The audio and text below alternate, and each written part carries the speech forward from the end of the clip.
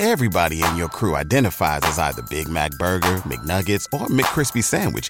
But you're the Filet-O-Fish Sandwich all day. That crispy fish, that savory tartar sauce, that melty cheese, that pillowy bun. Yeah, you get it. Every time. And if you love the Filet-O-Fish, right now you can catch two of the classics you love for just $6. Limited time only. Price and participation may vary. Cannot be combined with any other offer. Single item at regular price. Ba-da-ba-ba-ba.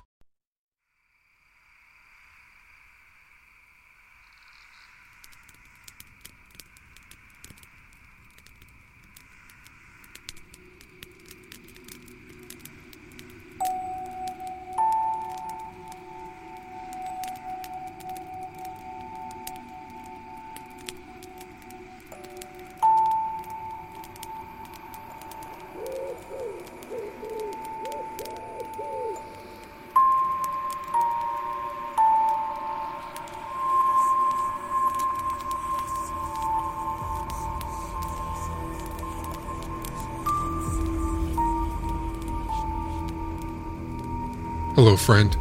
I'm glad to see you weren't too spooked last time, and you've returned to the woods. Here, take your place next to the campfire. It's all ready for you.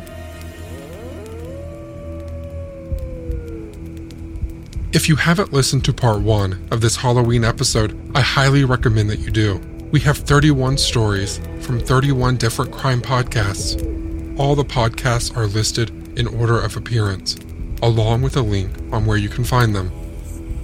I am your friend to guide you through the darkness, Shane Waters, from Foul Play Crime Series.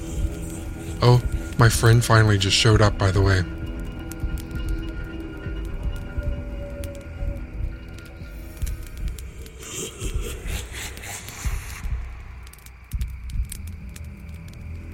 Maybe now is a good time to introduce you to my friend Cambo. His accent alone might help ease your fear. Cambo is the host of True Crime Island, and this is the tale of who killed little Nima Louise Carter. So grab a beer and pull up a deck chair. It's Halloween. And it was Halloween night in 1977, Lawton, Oklahoma. At 606 Southwest 23rd Place, George and Rose Carter have put their daughter, 19-month-old Nima Louise, to bed. George and Rose then retired to their own bedroom to sleep. The quiet of the night was broken by little Nima crying in the other room. George and Rose would let Nima cry it out rather than go in to see her. They didn't want to spoil her, a decision they would regret for the rest of their lives. You see, on this Halloween night, there was evil lurking at 606 23rd Place. In the morning, Rose was alarmed as she went to get Nima out of her cot. Nima wasn't there, and a search of the house failed to find her.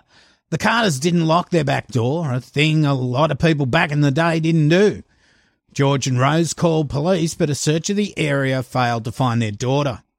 Now, there'd been some strange goings-on before that Halloween night. The Carters' home had been broken into, and photos of Nima had been scattered behind a shed in the backyard. Now, this happened just days after their dog had been poisoned.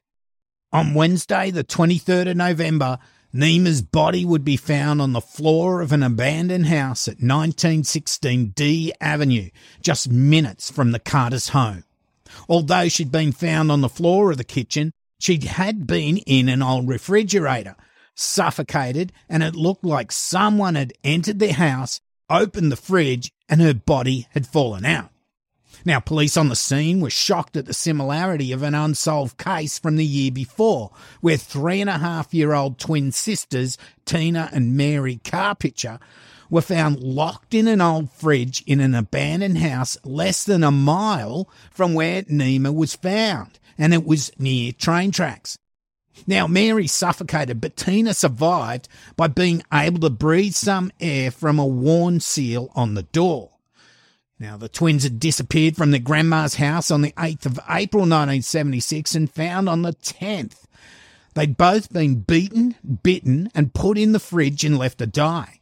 Now, these old fridges were before they had magnetic locks, and they were able to be locked by the handle at the front, and this prevented the girls from escaping. But Tina was able to identify her abductor. It was her babysitter, 16-year-old Jacqueline Robideau.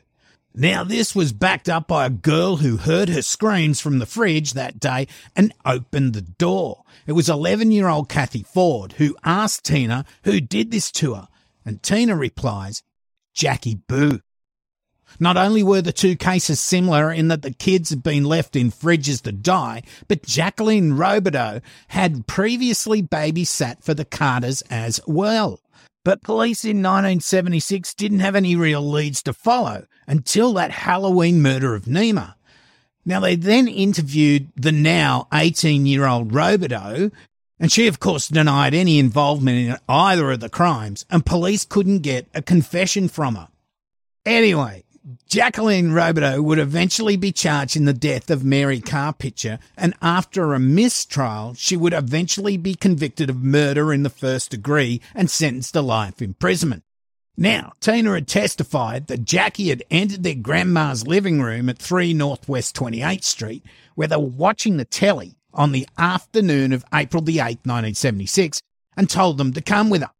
They walked several blocks to the house where they were told to get into the refrigerator, and their Aunt Thomasina would come get them later and take them for ice cream.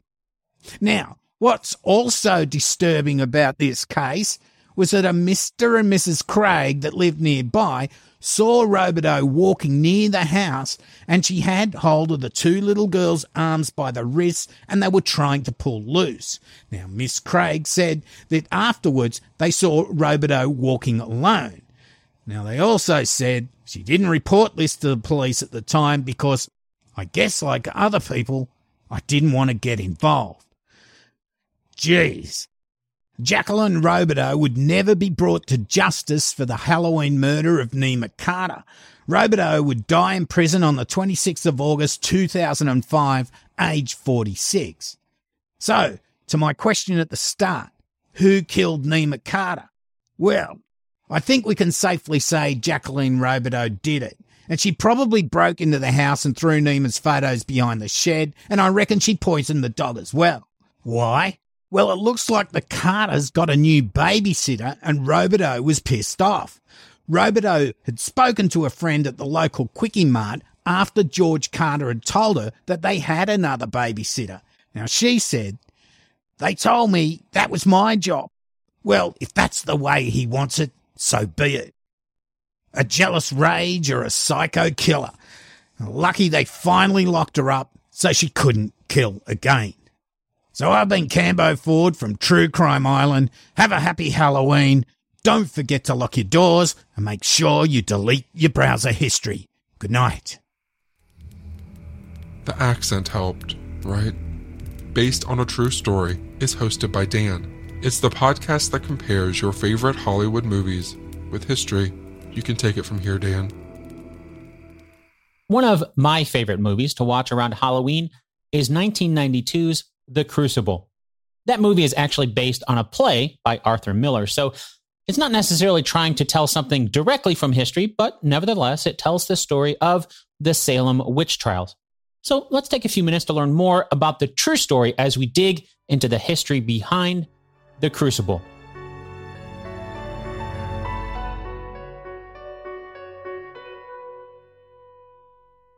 It's dark. Winona Ryder's character, a girl named Abigail Williams, wakes with a start. There's a girl in the bed with her, and with a little shake, Abigail wakes her up. Quietly, the two girls get out of bed and put pillows in their place. They carefully cover the pillows with blankets, so if anyone were to peek in at them, they would think that the two girls were still in bed. Then they sneak downstairs and out the side door. The camera cuts to another house, and we see more girls sneaking out of their homes as well. Then an overhead shot shows even more girls as they quietly make their way down the empty dirt streets of the town. If you pause the movie, you can see 12 girls at any one time on the screen. And speaking of pausing, let's pause the movie ourselves for a moment here because it doesn't give any sort of indication of time, date, or location. So before we continue further, let's turn to history to date what we're seeing here and give ourselves a geographical setting. All of this is happening in Salem, Massachusetts, on the east coast of the United States. That's about 15 miles or 24 kilometers to the north of Boston. The year is 1692. Salem has been in existence for 66 years and has quickly grown to being one of the most important seaports on the new continent. In 1692, of course, the United States wasn't really a thing yet, so Salem was an English colony. More specifically, it was one of the settlements in the Massachusetts Bay Colony. Boston was considered another settlement in that same colony. If we go back to the movie, Abigail and the other girls were on their way into the forest. Once there, a slave named Tituba leads them in some sort of ritual. The girls start swaying back and forth as Tituba chants. One of the girls says, "Make a spell on Joseph Baker, Tituba. Make him love me." Another one calls out, "Make Daniel Poole my husband." This whole opening sequence of the love spell ritual in the forest outside of Salem is, well, to be honest, we don't really know if it's true or not, but it's probably not. You see, there's so much about the events surrounding the story that we just don't know. It was 1692, after all, and not everything was documented. With that said, what we do know of the events leading up to the Salem witch trials, the evidence suggests that it was not because of a love spell ritual being conducted in secret in the forest like we see in the opening scenes of the movie. One of the sources of documentation that we do know about comes from a man named Reverend John Hale. He wrote a book in 1697. You can find the full text of the book linked over at basedonatruestorypodcast.com/143. But here's a quote from his book that gives us an idea for what might have started the whole thing. "I fear some young persons, through a vain curiosity to know their future condition, have tampered with the devil's tools, so far that hereby one door was opened to Satan to play those pranks. I knew one of the afflicted persons who, as I was credibly informed, did try with an egg and a glass to find her future husband's calling, till there came up a coffin, that is, a specter, in likeness of a coffin. And she was afterward followed with diabolical molestation to her death. And so died a single person, a just warning to others to take heed of handling the devil's weapons, lest they get a wound thereby. Another I was called to pray with, being under sore fits and vexations of Satan. And upon examination, I found she had tried the same charm. And after her confession of it and manifestation of repentance for it and our prayers to God for her, she was speedily released from those bonds of Satan. This iniquity, though I take it not to be the capital crime condemned, Exodus 22, because such persons act ignorantly, not considering they hereby go to the devil, yet borders very much upon it, and is too like Saul's going to the witch at Endor and Ahaziah sending to the god of Ekron to inquire. What Reverend Hale is referring to is something known as umancy, or sometimes referred to as a Venus glass. It was thought to have been something like a crystal ball, something used to tell one's future. Remember that scene in Harry Potter and the Prisoner of Azkaban where Harry is in Professor Trelawney's divination class and he sees the tea leaves at the bottom of the cup to reveal the Grim? Well, that's basically what this charm was, except instead of tea leaves, they used an egg. The basic concept of this method of divination is to provide some sort of heat and drop an egg onto it. Then you read the shape that the egg white takes when it starts to solidify. As Hale mentioned, the girls seem to have been using this as a way of telling who their future husbands might be. So you can see how the idea of the rituals that we're seeing in the forest in the movie, trying to cast love spells and things like that, could be turned into what we see. As the story goes, the two girls who started playing with this form of divination might have been Abigail Williams and Betty Paris. They got scared when the egg white revealed the shape of a coffin, presumably predicting some horrible fate, kind of like what we saw with Harry Potter. So it's not likely that they were performing the love spell rituals that we see in the movie. Instead, they were using eggs as a form of divination or umancy. Think about that the next time you crack an egg over your pan. The shape you see when the egg white hits the heated pan was one of the ingredients that went into the Salem witch trials hysteria. On the other side of that, Reverend Hale's words also give us a peek into the mindset of Christianity of the day, as he mentions the charm being the bonds of Satan. In fact, Reverend Hale's book opens with a scripture verse from Isaiah 8, verses 19 and 20. When they say unto you, seek unto them that have familiar spirits, and unto wizards that peep to the law and to the testimony. If they speak not according to this word, it is because there is no light in them. The witch that Reverend Hale mentions is also from the Bible, the witch of Endor. That comes from 1 Samuel chapter 28, verses 6 through 8. When the first king of Israel, Saul, sought out the counsel of a witch in the city of Endor. He asked the witch to, quote, divine unto me by the familiar spirit, and bring me him up, whom I shall name unto thee, end quote. As that story goes, King Saul asked for the spirit of his old mentor and prophet of God, Samuel. But things didn't turn out so well when the spirit of Samuel prophesied the Israelites would be defeated by the Philistines the next day in battle. And so you start to get an idea for why the Christians in Salem could see this as an example of cause and effect. Essentially, there are dire consequences for getting help from a witch. Between February of 1692 and May of 1693, more than 200 people were accused of what we now know as the Salem witch trials. 30 of those were found guilty by the court, and 20 of those 30 were killed, 19 by hanging, and 1 by being pressed to death when he refused to go to trial. Looking back on it, many historians have suggested the Salem witch trials became an excuse for people to steal land and possessions. After all, when someone was accused, all their assets would be forfeited to the crown. Remember, it was an English settlement and not the United States. The United States was not a country yet. But it's not like the king personally took the assets of those accused. That's just how the law worked. And then those assets would usually come up for auction. And often the accuser would coincidentally be the one purchasing or simply taking ownership. That's how the assets would change hands legally.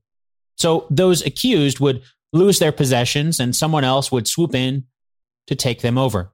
It was all legal. Meanwhile, lives were ruined and even lost in the process.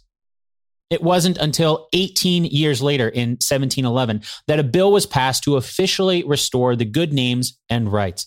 578 pounds was split amongst the survivors and relatives of the accused. It's tough to calculate the exact amount from that time, but as close as I can figure, that's probably about $42,000 in today's US dollars. So far, there has been a lot of tales from the US, but the world is a really big place. Jessica is the host of the Asian Madness podcast. She specifically covers crime on the Asian continent. Who better to bring us a tale from her home country of Taiwan? Many of you may not be familiar with Taiwan and what it's like, but just like any other place around the world, we have some specific spots that are said to be extra haunted. One of these places is a tunnel in Taipei City called Xinhai Tunnel. What's so special about this place?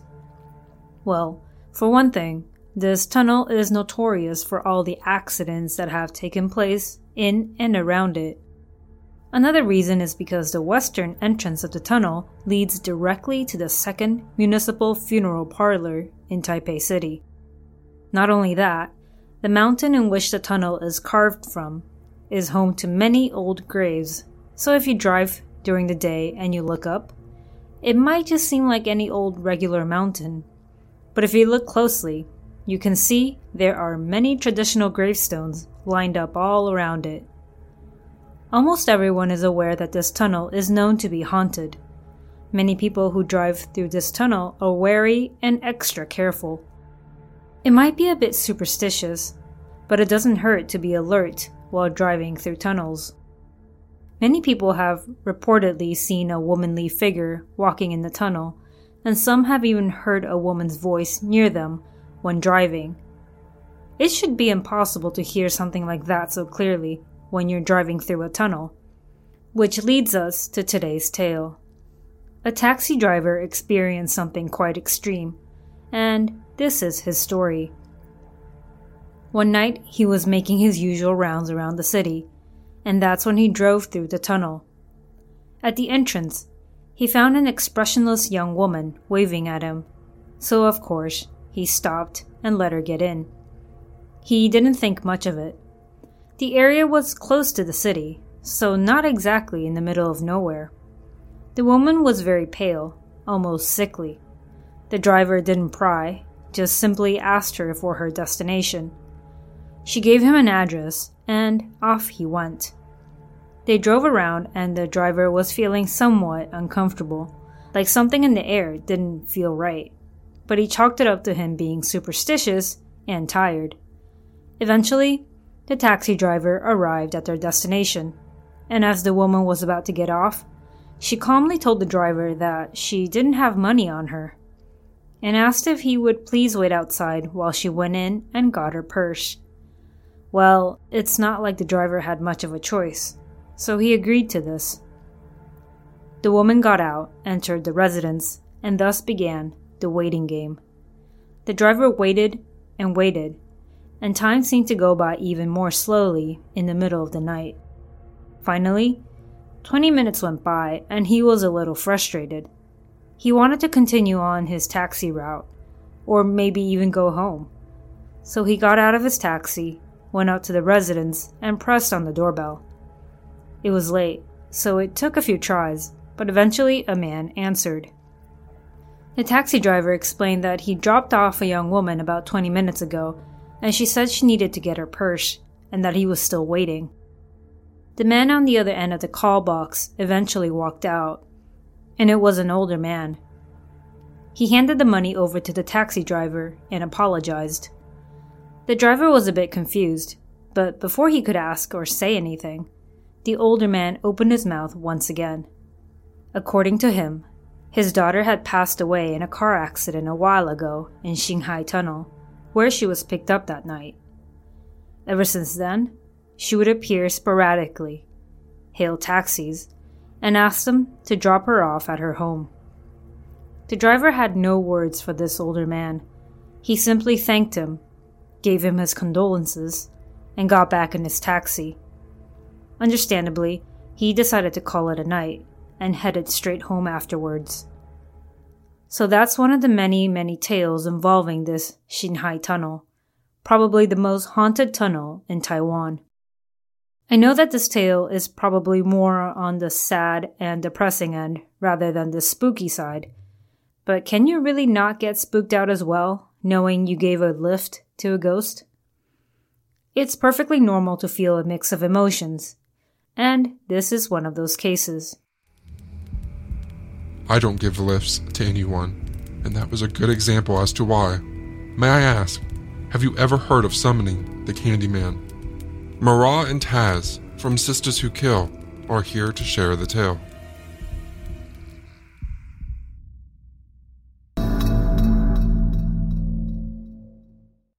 Our players this week are the plantation owner, the murderer, and Daniel Rabatel, the Candyman. There once lived a man named Daniel Rabatel. Daniel was a slave who worked on a plantation in New Orleans, Nawlins, as they like to call it. But he wasn't just any old slave. This man was also a talented painter. I mean, hands down, everybody loved to see his paintings. So his owner, the plantation owner, decides that he wants Daniel to paint a portrait of his daughter, his beautiful, loving, snow white flake-skinned daughter. Now, paintings, of course, as most of you know, they take time, especially really good ones. So that meant that Daniel had to spend a lot of time with his owner's daughter. And he ended up falling in love with her, which is one big mistake. The plantation owner, of course, found out about this, and he was pissed. I mean, he was livid to the point that he grabbed a mob of people, a mob of angry white men to go get Daniel. The mob came and they were armed with pitchforks and they were ready to catch Daniel. They chased him through the fields and they finally caught him. And when they caught him, they were near an old barn. Daniel, he had been running and hiding and he was exhausted and he literally could not run anymore. The mob came up, they grabbed Daniel and they were all snarling at him with a snaggletooth self, and they took a rusty saw and they cut off Daniel's right hand, the hand that he was so famously known for painting these beautiful portraits, the hand of a slave that fell in love with his master's daughter. The next thing the mob did was go and find a whole bunch of honey. Don't ask me why these white folks had all this honey, but they did, and they doused Daniel's body in this honey and threw him in a beehive. They watched and they laughed and they snickered and they kept making Daniel stay in this beehive until the bees stung him to death. Now listen, the average person can safely tolerate 10 stings per pound of your body weight. This means that although 500 stings could kill a child, the average adult can withstand over 11,000 bee stings before dying. So, needless to say, Daniel suffered a painful death. And it wasn't fast either. His arm is throbbing from his hand being cut off. And on top of that, his body is swelling due to all the bee stings. And as if this is not enough, the plantation owner comes over and holds a mirror to Daniel's face so that he could look at himself. He mocks Daniel and says, "Bet my daughter won't like you no more." Bet that's the end of that. So Daniel was like, man, this is really messed up. They could have just killed me, but you gonna torture me to death? I bet. So before Daniel dies, he looks into the mirror and he whispers, "Candyman." Now this puts a curse on the plantation owner, the mob, and anybody else who dare speak his name. The plantation owner and the mob, they all end up dying in mysterious ways. Nobody was ever able to explain it. Due to the excruciatingly painful way that Daniel died, his spirit was never able to rest. Years after passing, his ghost rose from its grave. Daniel's ghost appears with a hook for a hand, dressed in a black trench coat with fur on the collar. Under his black trench coat is a hollowed-out chest cavity covered in honey and bees. Legend has it that those who have summoned the Candyman were killed with his hook, and if that didn't work, the swarm of bees would finish them off. If you decide that you want to talk to the Candyman, all you gotta do is say Candyman 5 times while looking into a mirror, and he will appear. Candyman. Candyman. Candyman. Candyman. Nah, y'all got it. All right, y'all, we have a part of our show called Well, I'm not black. I'm OJ. I ain't do it, but if I did, this is how I would have got away with it. I ain't do Halloween last year, but if I did, I would have been Reggie from Rocket Power. I ain't do it, but if I did, I would have dressed up like Josephine Baker. But you know, like a lot of people dress up as Josephine Baker because she is a vaudeville performer that is very famous. But when a lot of people do it, they ended up doing blackface. So we have a couple minutes left, and we're going to tell you guys why doing blackface for Halloween is a horrible thing. Blackface is inappropriate anytime, but people like to think that they can get away with it because it's Halloween and you're supposed to dress up as something. But there's like an actual history behind blackface and why it's demeaning. It's not even just blackface, it's cultural appropriation in all types. But like blackface has been frowned on since black minstrel shows of the 18th and 19th century. Like this is a long history of demeaning behavior that you can't just excuse with the date of a holiday. Right. So blackface actually first showed up in American theater. And fun fact, it is the only form of theater that is original to America. Everything else was made or originated outside of this country. And it is made by actors burning cork. And later they used shoe polish to paint their faces black so that they could play these stereotypes of what they thought Black people were, to pass on the ideas that Black people that were from the South were lazy, ignorant, superstitious, hypersexual, meant to only be mammies or pickaninnies. And they did this by also playing music, song, and dance. They did this not only by creating stereotypes about Black people, but they also tried to give this illusion because blackface, the art of blackface, started way before the Civil War, but so they were giving this illusion through art and propaganda that slaves on the plantation were happy. They're singing and dancing and shucking and driving and eating watermelons, so they must be having a good time. That's why slavery is a good thing. Blackface was something that started off in vaudeville shows and then made its way to the Great White Way, known as Broadway. From there, it was the most popular form of entertainment, to the point where Black performers that may have worked the vaudeville circuit, they ended up having to cork up. Corking up is basically when you burn the cork and you paint your face black. Famous Black performers had to cork up at that time because that was the only way that they would be able to perform, because that was the only way that white people would accept entertainment from a Black performer. That was the only way that they would accept any type of Black media. So when you guys are picking out your Halloween costumes this year, not saying that you can't be somebody outside your race, but you don't have to darken your skin to do it. You can be Wakanda if you want to. Just don't paint your skin black, right? Like, I seen some white boys dress up as the Migos, and it was one of the best costumes. And they were still white boys. And still white boys. I know exactly who they were. There's a way to do it. Also, do not dress up as people's culture. People's culture are not a costume. Do not put on headdresses and all that stuff. They have a meaning. They have a purpose. And it's not for you to get voted best dressed at a party. All right? Thanks. So until next time, happy Halloween.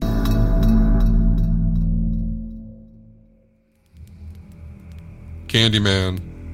Well, I didn't call this The Nightmare Before Halloween for nothing, I guess.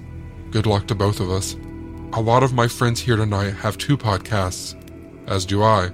I'd like to share a little history with you from my podcast, Hometown History.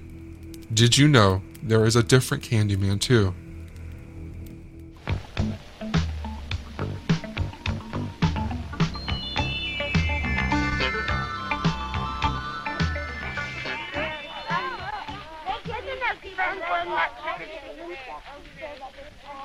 Halloween is really a special time, isn't it?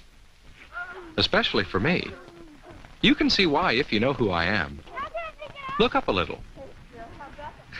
That's me, a jack-o'-lantern. At Halloween time every year, I sit up here and watch everybody go by. It's a nice and scary time, isn't it? All those wonderful costumes and masks and makeup. I think about how much fun Halloween is. I also worry a little bit about the things that can spoil the fun of Halloween. Those kinds of things scare me too. The best part of old Halloween safety PSAs, like that one, was the long list of well-intentioned but often terrible advice, like, don't wear black. What about this color?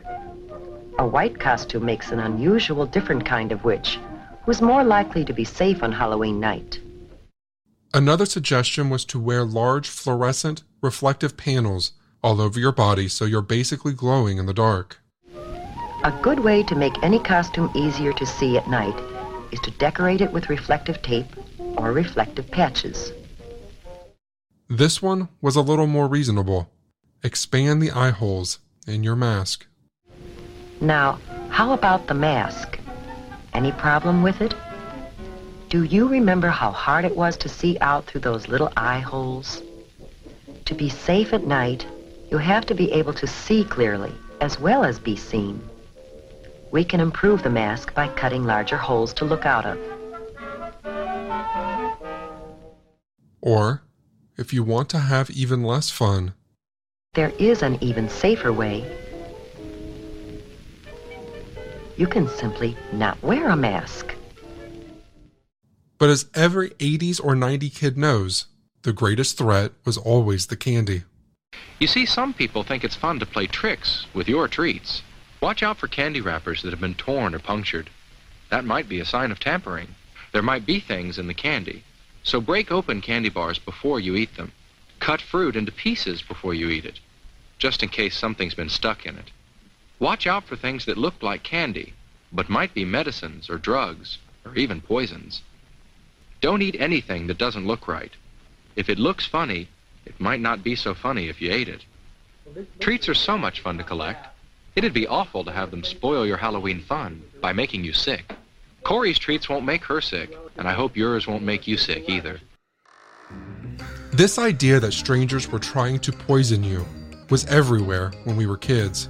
Every kid in America heard this warning every single Halloween. And if people gave you fruit or cookies or unwrapped candy, your parents probably made you throw it away. The irony of all this hysteria and fear was that it came back to one case in Texas where a man named Ronald Clark O'Brien used a giant pixie stick to poison his own son. O'Brien laced 5 of these pixie sticks with potassium cyanide and handed them out on Halloween night.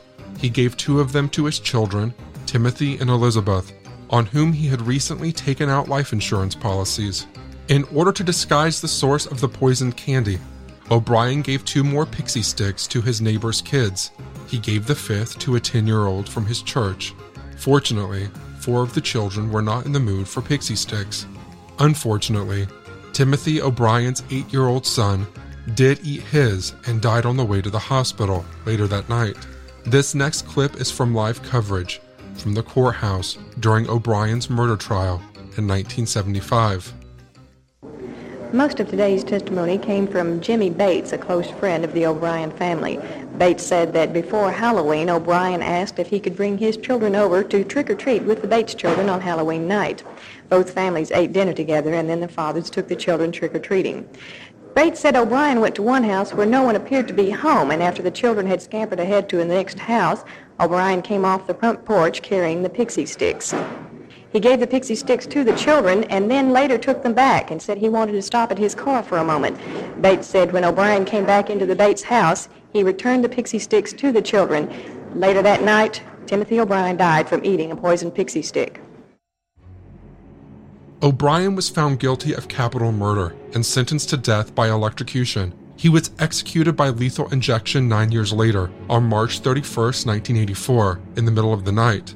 In the words of the prison chaplain, the most despised person ever escorted into the death house was Ronald Clark O'Brien, a short, puffy man who had been absolutely friendless during the 8.5 years he'd been in prison. In the week before he was scheduled to be executed, in fact, inmates at the walls had even petitioned to be allowed some manner of organized demonstrations to show their disdain for the former optician who had been convicted of murdering his 8-year-old son. Even if you've never heard this story before, you probably know O'Brien's nickname. They called him the Candyman.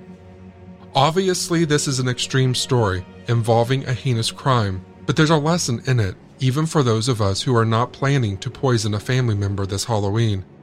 Personal relationships matter. If the people closest to you are not trying to kill you, it is likely no one will. We often have this idea in life that we have to make everyone happy. We have to make everyone like us. In reality, we just have to be kind and faithful to the people in our inner circles and in our neighborhoods. And if we do that, chances are extremely good that no one will die.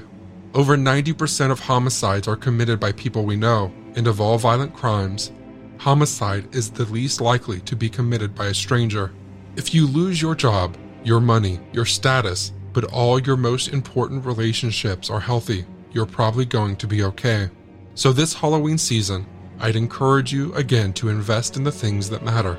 I'd also like to encourage you to wear black and a mask if you'd like, and to not ruin your costume with reflective panels or cut your candy bars into little pieces before you eat them.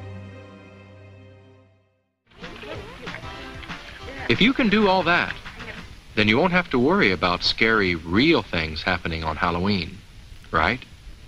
Right.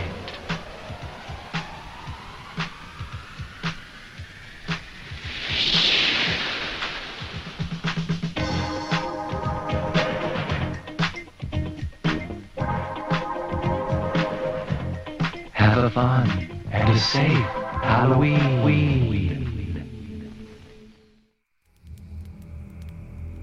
History can be spooky sometimes too, right? Do you enjoy coffee? How about true crime? Well, Maggie and Allison cover lesser-known cases, and they like their coffee hot and cases cold. On the Coffee and Cases podcast. The setting for our case this week, Maggie, is New York. The towns of Cheektowaga and Depew, New York, to be exact. On the evening of Saturday, October 30th, 1982. 18-year-old James Adamski had on his costume. He was going for what he called the American Gigolo look. The Richard Gere film had just come out 2 years earlier, and I'm sure James, this 18-year-old, was loving the idea of going as a young man looking for a sugar mama. Oh, I'm sure. I'm positive. Now, Maggie, this was a different time since it wasn't until 1988 that all states in the U.S. had raised their drinking age to 21. Oh, I feel so dumb. I didn't even know that there was a different age. I didn't know this either until I started researching this case. But at the time, it was legal at the age of 18 to drink in New York. And that was precisely James Adamski's plan. He was heading from his home on View Court in Cheektowaga to the 5 and 23 bar at the corner of Transit Road and Walden Avenue in Depew. They were having a Halloween Eve celebration, and it was one of those pay a cover charge and drink all night deals. Okay, so I feel like very typical experience for a lot of 18-year-olds. Yes, and I'm thinking it happened on Halloween Eve because Halloween Eve was a Saturday. Oh, yeah. And Halloween was on a Sunday. Before making the 2-mile walk from his home to the bar, he let his parents know he'd be home later. And then when passing by his 8-year-old younger brother, Andy, already in his costume and ready to go get as much candy as humanly possible, James kissed his little brother on the forehead and said, "Have a good time trick-or-treating, kid," as he strode out the door. Aww. I know. I can imagine like a little ruffling of the hair. Yeah, me too. Happening. At the bar that night, like most 18-year-olds I'm sure would, James made the most of the all-you-can-drink and by most accounts was quite inebriated by the end of the night. Yeah, again, as most 18-year-old people would be. Yes. While James was a happy-go-lucky, thoughtful guy, he did get into an argument that evening with some other patrons at the bar, but it luckily quickly de-escalated before anything got out of hand or got physical or anything like that. James left 5 and 23 in the wee hours of the following morning, October 31st. And 5 and 23 is the name of the bar? Correct. Okay. He left the bar walking south in the company of a young woman and walked along Transit Road near Broadway with her for part of his journey back home before parting ways around 3:30 a.m. So I'm assuming because you say a young woman, we don't know this lady's name? I have not seen her name printed anywhere, no. But James Adamski never made it home. His brother Andy recalled to journalists Dan Herbeck and Karen Robinson of the Buffalo News, quote, "When he didn't come home the next morning, my mother knew something was wrong. He was very respectful of our parents. He would never have stayed away all night without telling them," end quote. You know what this reminds me of? It reminds me of the episode we did, episode 150 on Kurt Sova, like he tells his parents he's going to be out and they just kind of trust him and they go to bed. But then when they wake up, he isn't there. Yeah, it's super similar because James kind of had that same relationship with his parents. So when he didn't come home, that was so out of character for him that his parents immediately alerted law enforcement when he didn't come home. However, even with launching a large-scale search, officers found no sign of James. Nearly 2 months after his disappearance, though, on December 26th, the day after Christmas, 2 rabbit hunters were out in a rural wooded area right by some railroad tracks near Ransom Road in Lancaster, New York, when they approached what looked like a thicket. Upon moving some leaves and twigs out of the way, thinking that they would scare rabbits out into the open, they instead discovered a body buried in a shallow grave and covered with those twigs that I mentioned. Mm-hmm. The very next day, police had identified the body as that of James Adamski. He was still dressed in his costume from the night he went missing, though his body was found in a location 4 miles from where he had last been seen. The cause of death was blunt force trauma to the head, from what law enforcement speculated was an instrument like a baseball bat, a 2x4, or a tire iron. Oh, my goodness. That is such a wide range of potential weapons. Are tire irons the things that you use when you're changing a flat tire, those skinny things? He had been dealt numerous blows to the head, making it clear that this was a homicide and not an accident. But finding the perpetrator would prove harder than they thought, because James was a young man whom everybody seemed to adore and who had no known enemies. Who would want to harm someone like that? And while there was the argument at the bar, those individuals were questioned by and cleared by law enforcement. Yeah, and you said it de-escalated quickly, so that makes me think they kind of resolved it on their own. And the girl he walked partially with, the last other than the perpetrator to see him alive, was also questioned and cleared as well. Police did collect some of the twigs that had been covering James's body, because those twigs were of a similar length and had clearly been broken off of nearby trees, which told law enforcement that the perpetrator had touched them while attempting to conceal James's body. So it wasn't as though his body were there 2 months and so, random branches had fallen. Yeah, it was just natural. Exactly. This is purposeful concealment. Those twigs were sent to a laboratory to test for fingerprints, but they were unable to find any. But what about his clothes? There should be something on those. Yes, and you're right, because while an attempt at obtaining DNA evidence was unsuccessful with the twigs, law enforcement do still have his Halloween costume, and they do hope that one day DNA testing will advance enough that the clothes will point them directly to James's killer. And it advances, I feel like every day we're learning about new advancements, so I'm sure that's possible. Exactly. In the meantime, what police need most is for anyone with information about that night to come forward to detail everything that they remember. The smallest and seemingly insignificant memory of that night could be all they need to solve this case. And they do believe, Maggie, because of the body's location so far away, that someone had picked James up in a car.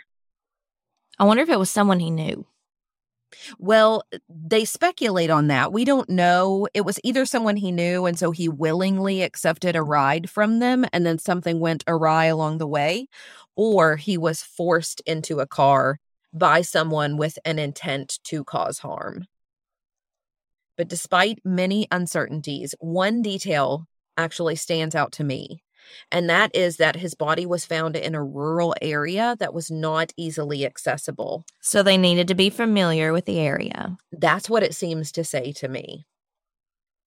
While James's father passed away in 2000 and his mother in 2005 without any closure, his brother Andy and James's other siblings still live with hope of answers. Andy recalled the devastating aftermath of his brother's murder in the Buffalo News article Cold Case Files, 34 years later, Halloween Murder Haunts Family, and how his mother became so overprotective of the rest of her children, always worried that they too would be killed. Of his older brother James, who he looked up to so much, Andy said, quote, "My brother was such a good person. He was the type of person who would give you the shirt off his back just so you'd have a shirt. If they ever do catch the person, and the whole story comes out, I know it will be hard for me, but it's even harder not knowing." End quote. To close, here are a few words from a detective of the Lancaster Police Department. My name is Robert Cornell. I'm a detective with the Town of Lancaster Police Department in New York. My department is still actively investigating the homicide of James Adamski. If anyone has any information on this case, anything would be helpful to our investigation. If you could please call our police department. There's an $11,000 reward for information that leads to an arrest and indictment in this case. Anyone with information is asked to contact the Lancaster Police Department at 716-683-2800. You could buy a lot of candy for $11,000. Mama Margot is the host of Military Murder, which focuses on crimes committed by military members, veterans, and sometimes their spouses. Don't worry, you don't have to have knowledge about the military to listen. Now, let's jump into this true spooky tale.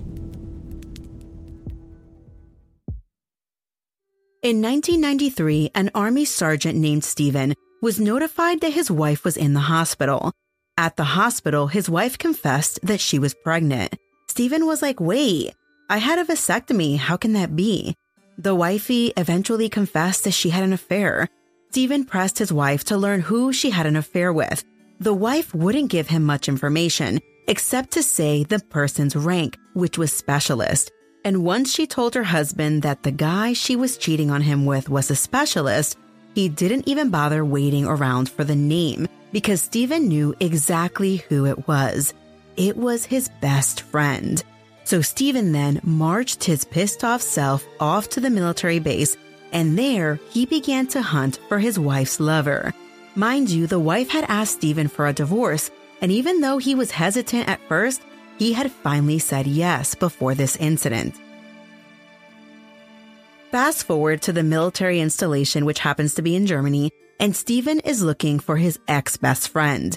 He finds the specialist. The specialist's name is Greg, and Greg is in a phone booth. The phone booth is in front of the dining facility during dinner time, so there are plenty of people around. Greg doesn't see Steve coming, and in fact, he's on the phone with Stephen's wife. Eventually, he sees Stephen and he tells the woman, "Your husband is here," and then the call goes dead. At the phone booth, Stephen and Greg are fighting to the death. Then, all of a sudden, Greg collapses. A circle of onlookers gather around. It looks like Stephen is whooping on Greg because Greg is just laying there while Stephen keeps punching him. But Steve isn't punching him. He's actually stabbing him. Greg is laying there motionless, and people are watching.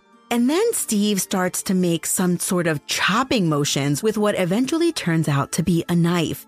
He gets up and starts kicking Greg repeatedly on the head until the head physically detaches from the body. Everyone is now watching in horror. They are probably hiding now as Stephen picks up the man's head.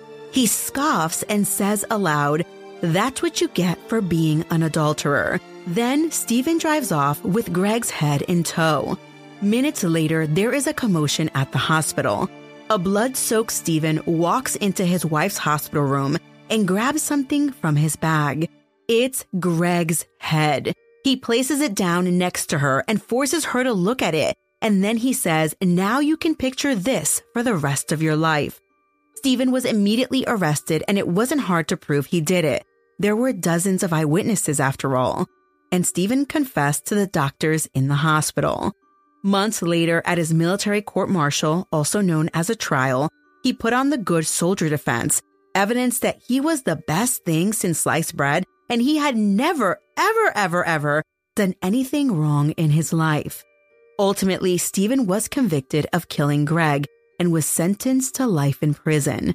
But the Army general in charge of this court-martial ended up reducing Stephen's sentence to 30 years. Needless to say, this former soldier served less than 30 years due to good time and was released. Crazy story, right? Bet you thought it was an urban legend, but it's not.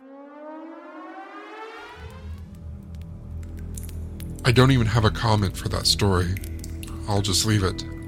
My friends at the Dystopian Simulation Radio are here to share an underwater nightmare that takes place on the floor of a cave that has taken several lives in its time. In 1996, expert cave diver Nuno Gomes of New York City was awarded a Guinness World Record for the deepest dive in Bushman's Hole, a cave in South Africa. Gomes descended over 270 meters down to the depths of the cave, where it took only 14 minutes to plunge into the darkest depths of what the locals call Bosman's Hat, where he spent just 4 minutes at the bottom in an expedition that took a total of 12+ hours to complete. The lengthy stint factored in a decompression schedule to stave off the bends. a painful decompression sickness that can cause pain, paralysis, and death if a diver ascends too quickly. Nuno Gomes made it out from the deepest depths of the Bushman's Cave with his life intact. But the same could not be said to those before and after him. Bozeman Ghat claimed the life of Eben Linden in 1993 after Leyden passed out descending 60 meters.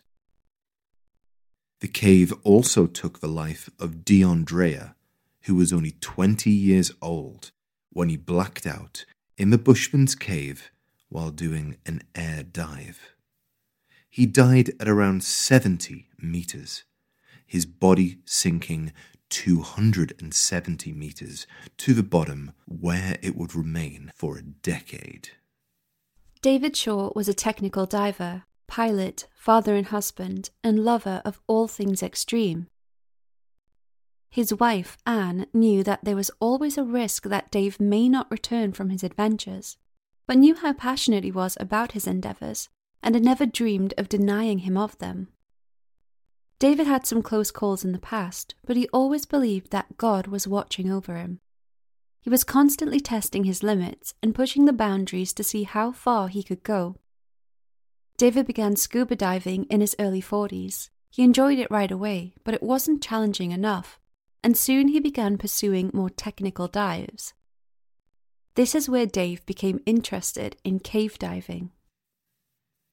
In order to dive deeper for longer, divers use rebreathers, a specialist diving apparatus that recycles the air. David Shaw purchased his own rebreather, but felt limited by what the equipment had to offer, so he made some edits of his own that would allow him to descend even deeper. Dave had always been interested in exploring untouched pockets of the earth, of which few remain, and he believed cave diving offered unexplored territory that he could be the first to see.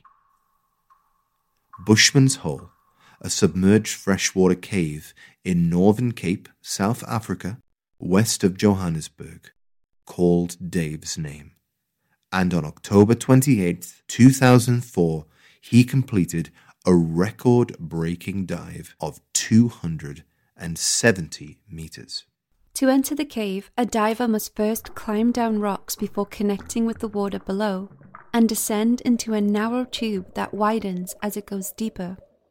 The main part of the cave is around 60 meters down, and a rope attached to the ceiling of the main cave guides the diver through the cavernous black abyss.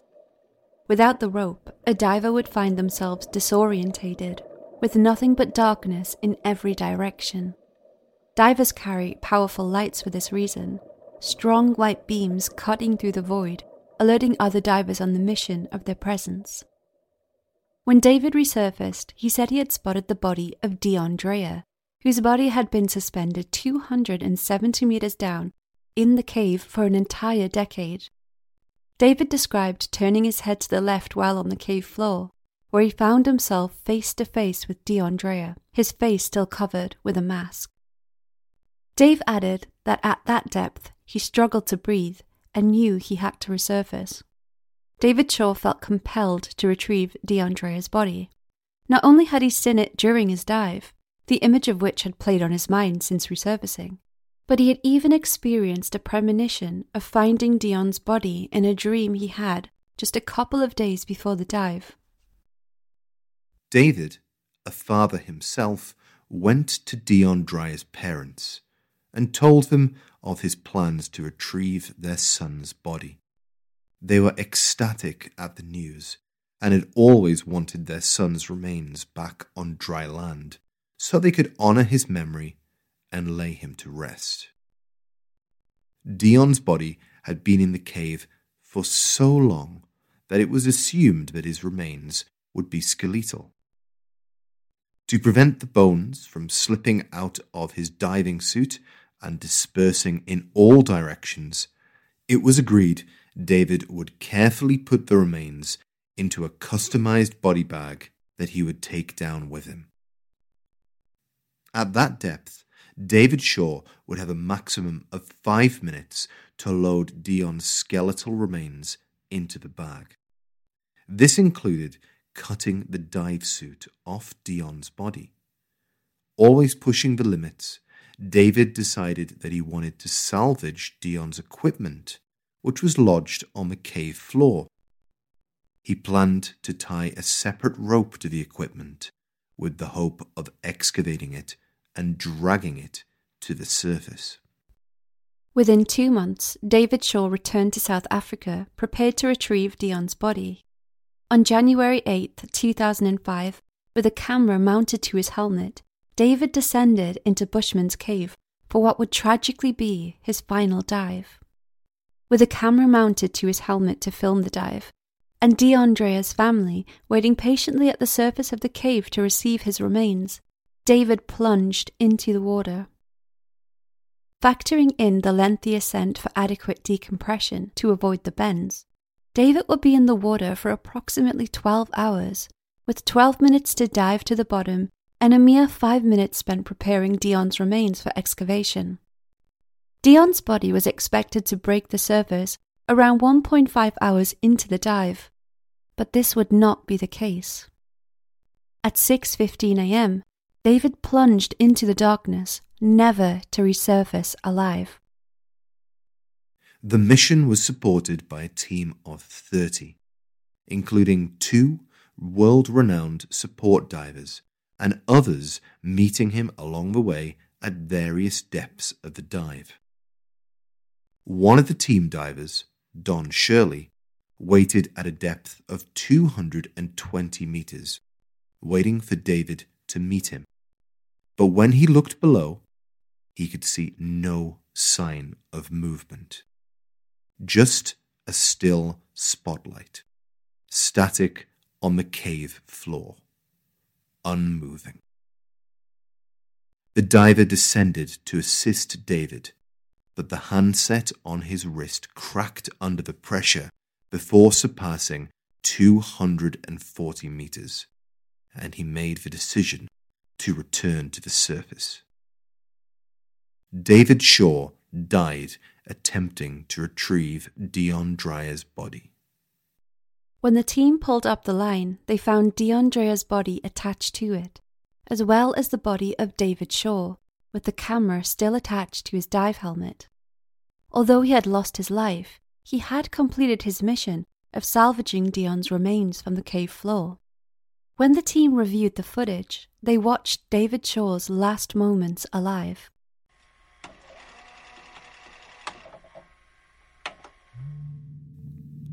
The video showed David Shaw on the cave floor, his hands pale white in front of him, pulling out the body bag.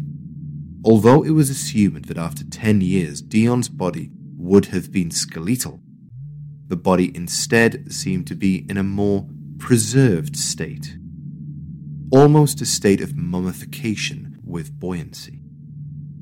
Dion's body unexpectedly floated up before David, making the task of getting it into the body bag more difficult. In the footage, David becomes tangled in the line, the rope wrapping around his torch and arms, making the job almost impossible.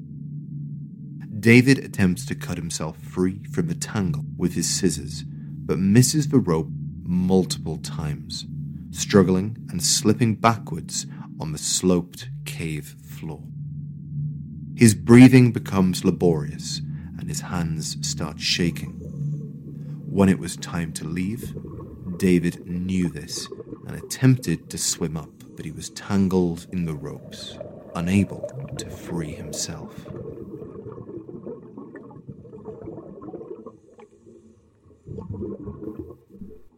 The increased breathing caused by David's struggle produced significantly more CO2, eventually depriving him of oxygen and causing him to drift off, his light still hanging as he floated unconscious. The final scene of David's life showed his hands, motionless, the line he failed to cut wound loosely between his fingers. Despite meticulous planning, David died alone on the cave floor, his teammates helpless and unable to save him, forced to look down at his light, unmoving and still.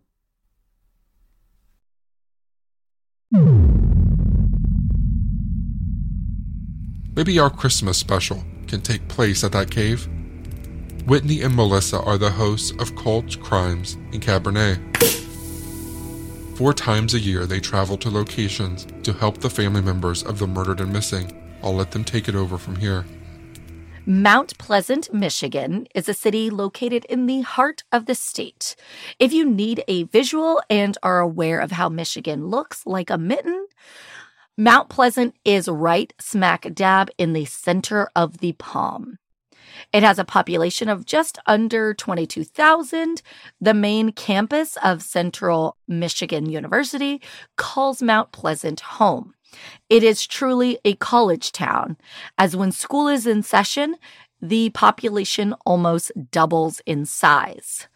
Mount Pleasant is also home to the Christ Community Fellowship. This is a very small church, so small that the congregation was of about 14 people at its height. It was led by Pastor John D. White, who came with a past.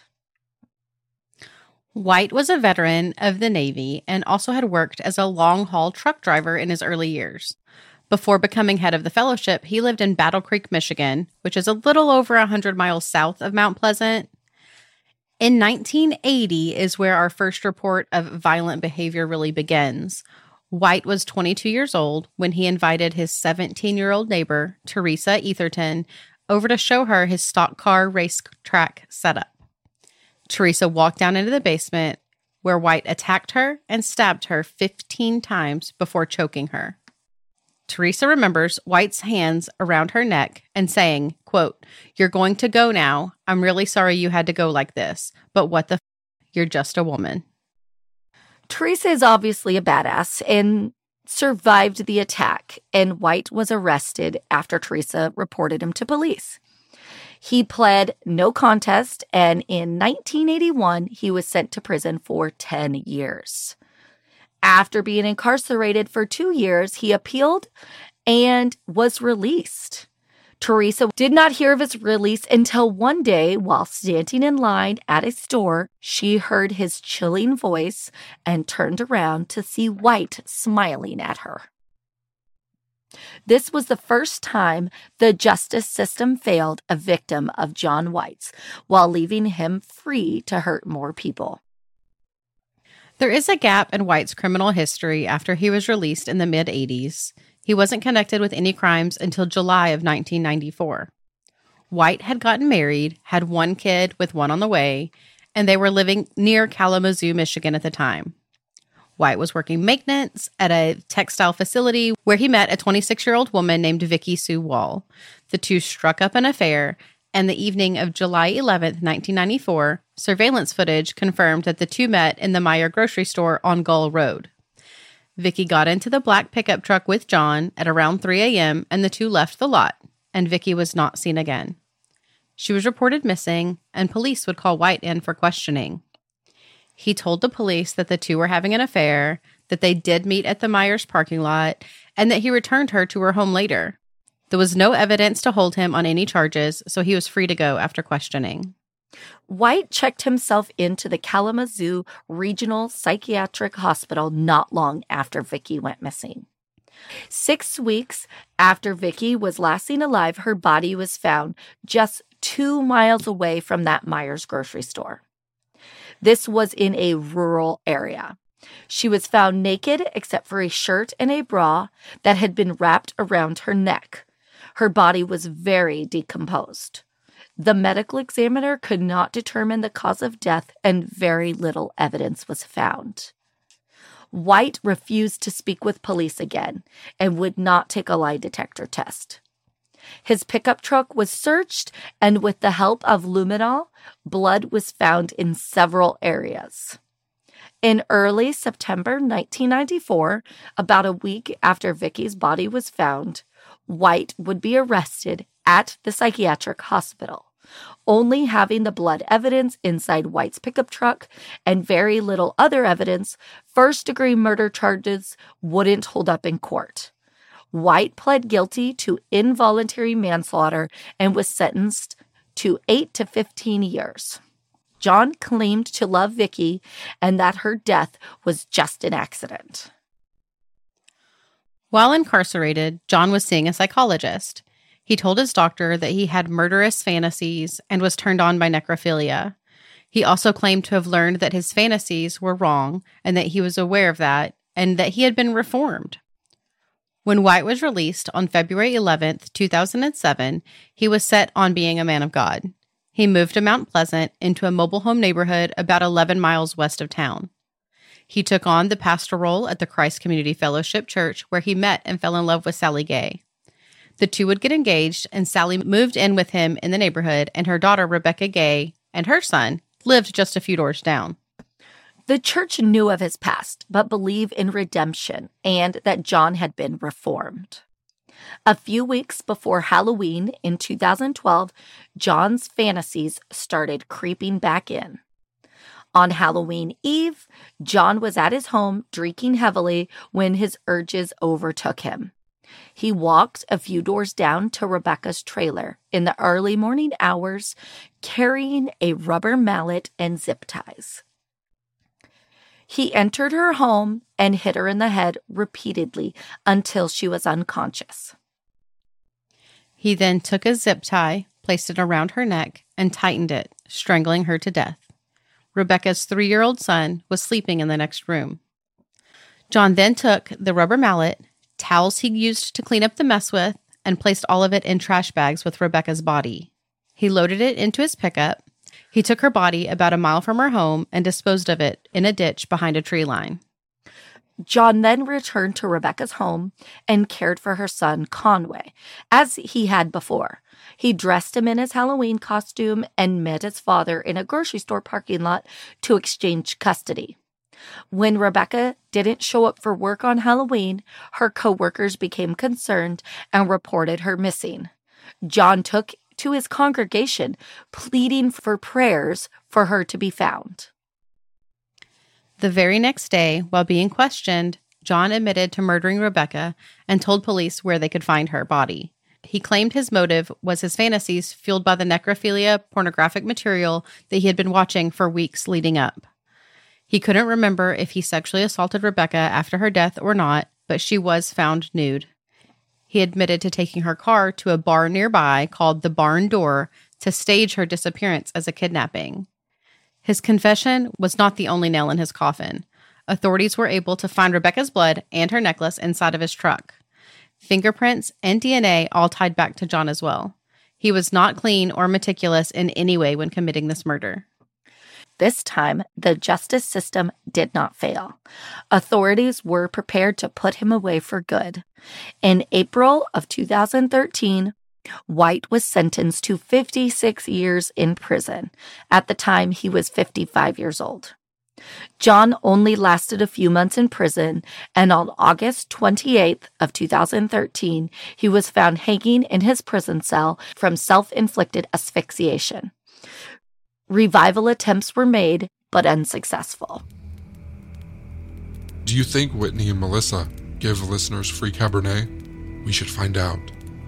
My friend Emily is coming to the campfire next. Her podcast is Morbidology, where she covers a new crime case each week, taking an in-depth look at any systemic failures that may have had a part to play in the crime. Now let's travel back in time to August of 1992 to Baton Rouge, Louisiana, where our crime takes place. Yoshihiro Hattori was a 16-year-old Japanese exchange student who moved in with the Haymaker family. He was affectionately known by his friends and family as Yoshi. Yoshi was the third exchange student that the Haymakers had hosted, and the second from Japan. Yoshi settled in perfectly. He enjoyed fishing with the family, and he always made sure to help out with his share of the chores. Brian Haymaker stated, he was throwing his heart into everything. He was making friends. He was adventurous. He was having trouble with English, but he was going on anyway.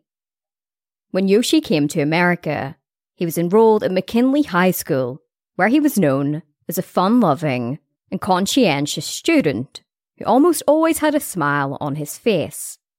His classmates said that he could always make them laugh, especially when he randomly broke into a Western dance step. As his friend Mandolin Fawn said, no matter who was rude to him, no matter what happened, he always had a smile on his face.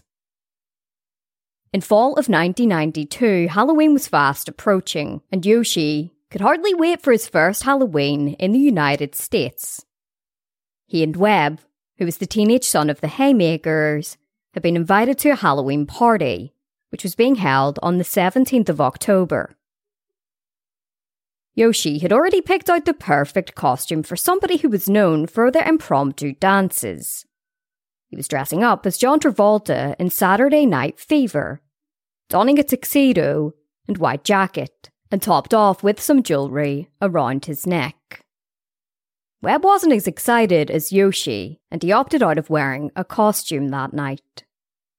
The Halloween party was being held at the host family of another Japanese exchange student. The purpose of the Halloween party was for exchange students to get to know other exchange students, so that they could share their experiences and make new friends. When Yoshi and Webb arrived in the neighbourhood, they went up to 10311 East Brookside Drive. The home was adorned with all the Halloween decorations one would expect for a Halloween party.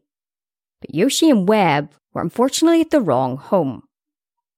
They had transposed 2 numbers in the address of the home where the party was being held, and ended up at 10311 instead of 10131.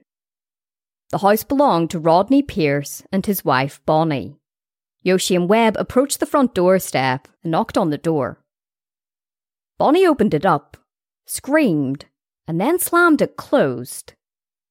She hollered to Rodney to go and get his gun. When Yoshi and Webb realised that they must have been at the wrong home, they turned around to walk back towards their car in pursuit of the correct home. As they were standing on the footpath outside the home, trying to figure out their next move, Rodney appeared at the door beside the carport. He was armed with a .44 Magnum revolver.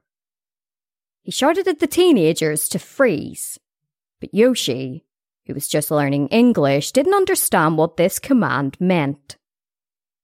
Yoshi shouted out, "We're here for the party," as he proceeded to walk towards Rodney.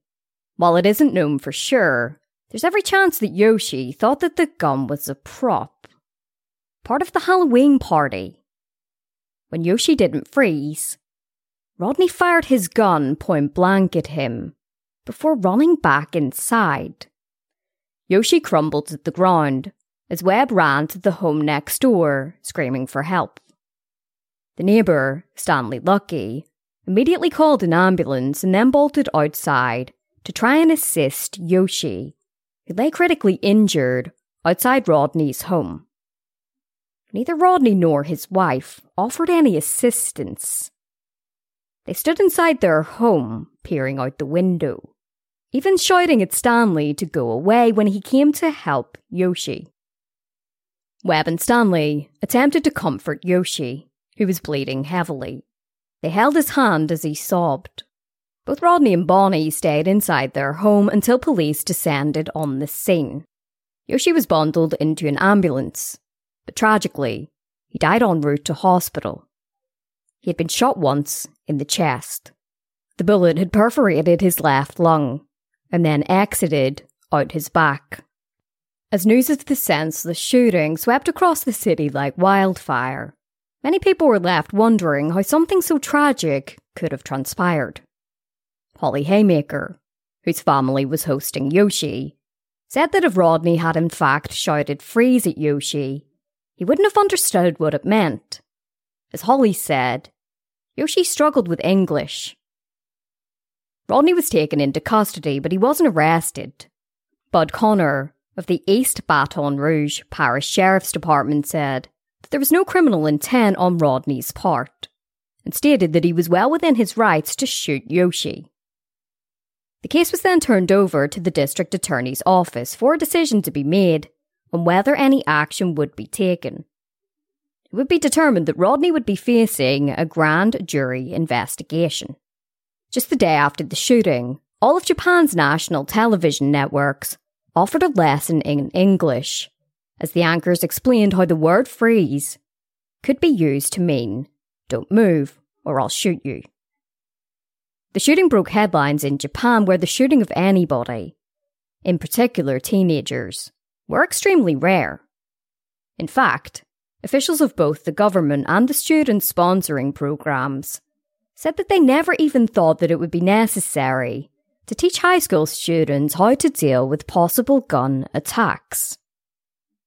At the time, tensions between America and Japan were high, and the shooting only amplified the tension, with a lot of people saying that the shooting had reflected a decline in American society.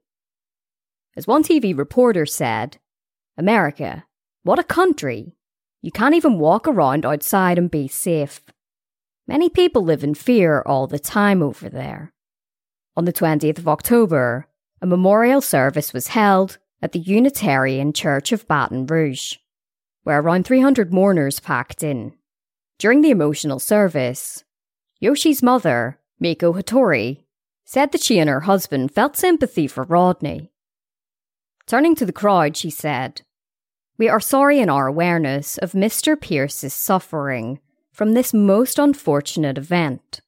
She went on to say that she was perplexed by how easily accessible guns are in America, before stating, without them, Mr. Pierce wouldn't have been put in the position he's in right now.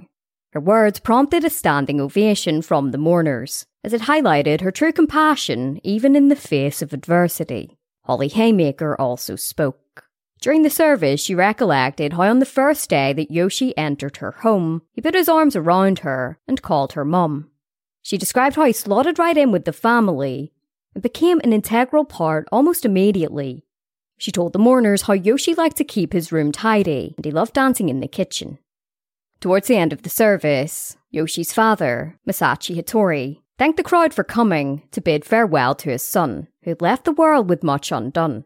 He said that despite their heartache, his family were dedicated to the mission Yoshi had undertaken to make friends in America and strengthen the ties between Japan and the United States.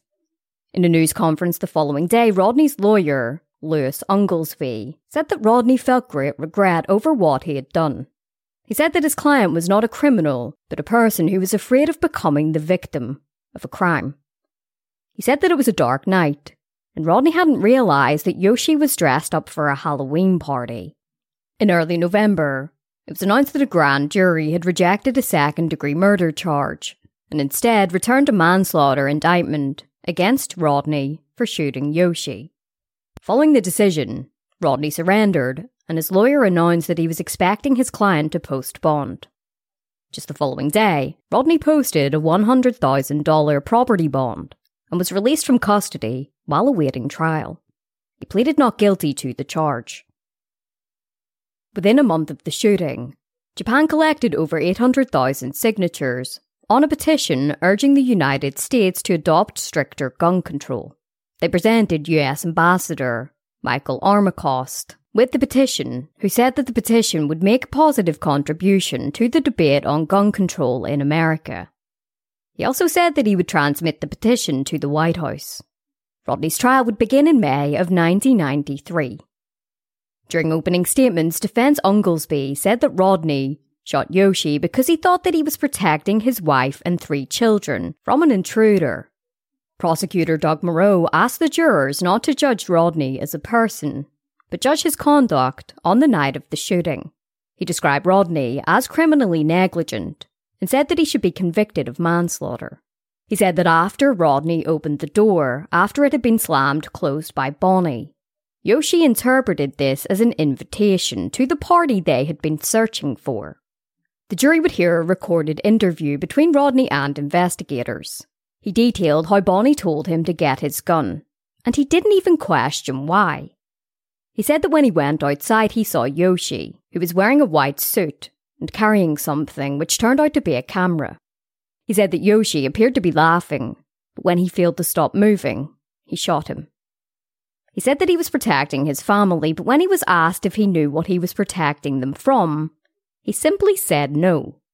Prosecutor Morrow argued during the trial that the actions of the couple were not reasonable. He said that it hadn't been rational for a man of 6 feet 2 inches tall to be afraid of a friendly and unarmed boy who weighed just 130 pounds. A boy who rang the doorbell before walking away. Yoshi hadn't attempted to break in. He wasn't wearing a scary mask. He wasn't armed. He was simply looking for a Halloween party. Following all of the testimony, the jury were sent away to deliberate. Under Louisiana law, homicide can be justified for a number of reasons, including what is known as the shoot the burglar law, which allows people to protect themselves from intruders. It took just 3 hours for the jury to reach a verdict. They found Rodney not guilty of manslaughter. Many in court applauded when the forewoman announced the verdict. Yoshi's parents said that they weren't surprised, but they were disappointed. Rodney was later found to be liable to Yoshi's parents for $650,000 in damages. With this money, Yoshi's parents founded 2 charities in their son's name. One was to fund US students wanting to visit Japan, while the other was for gun control.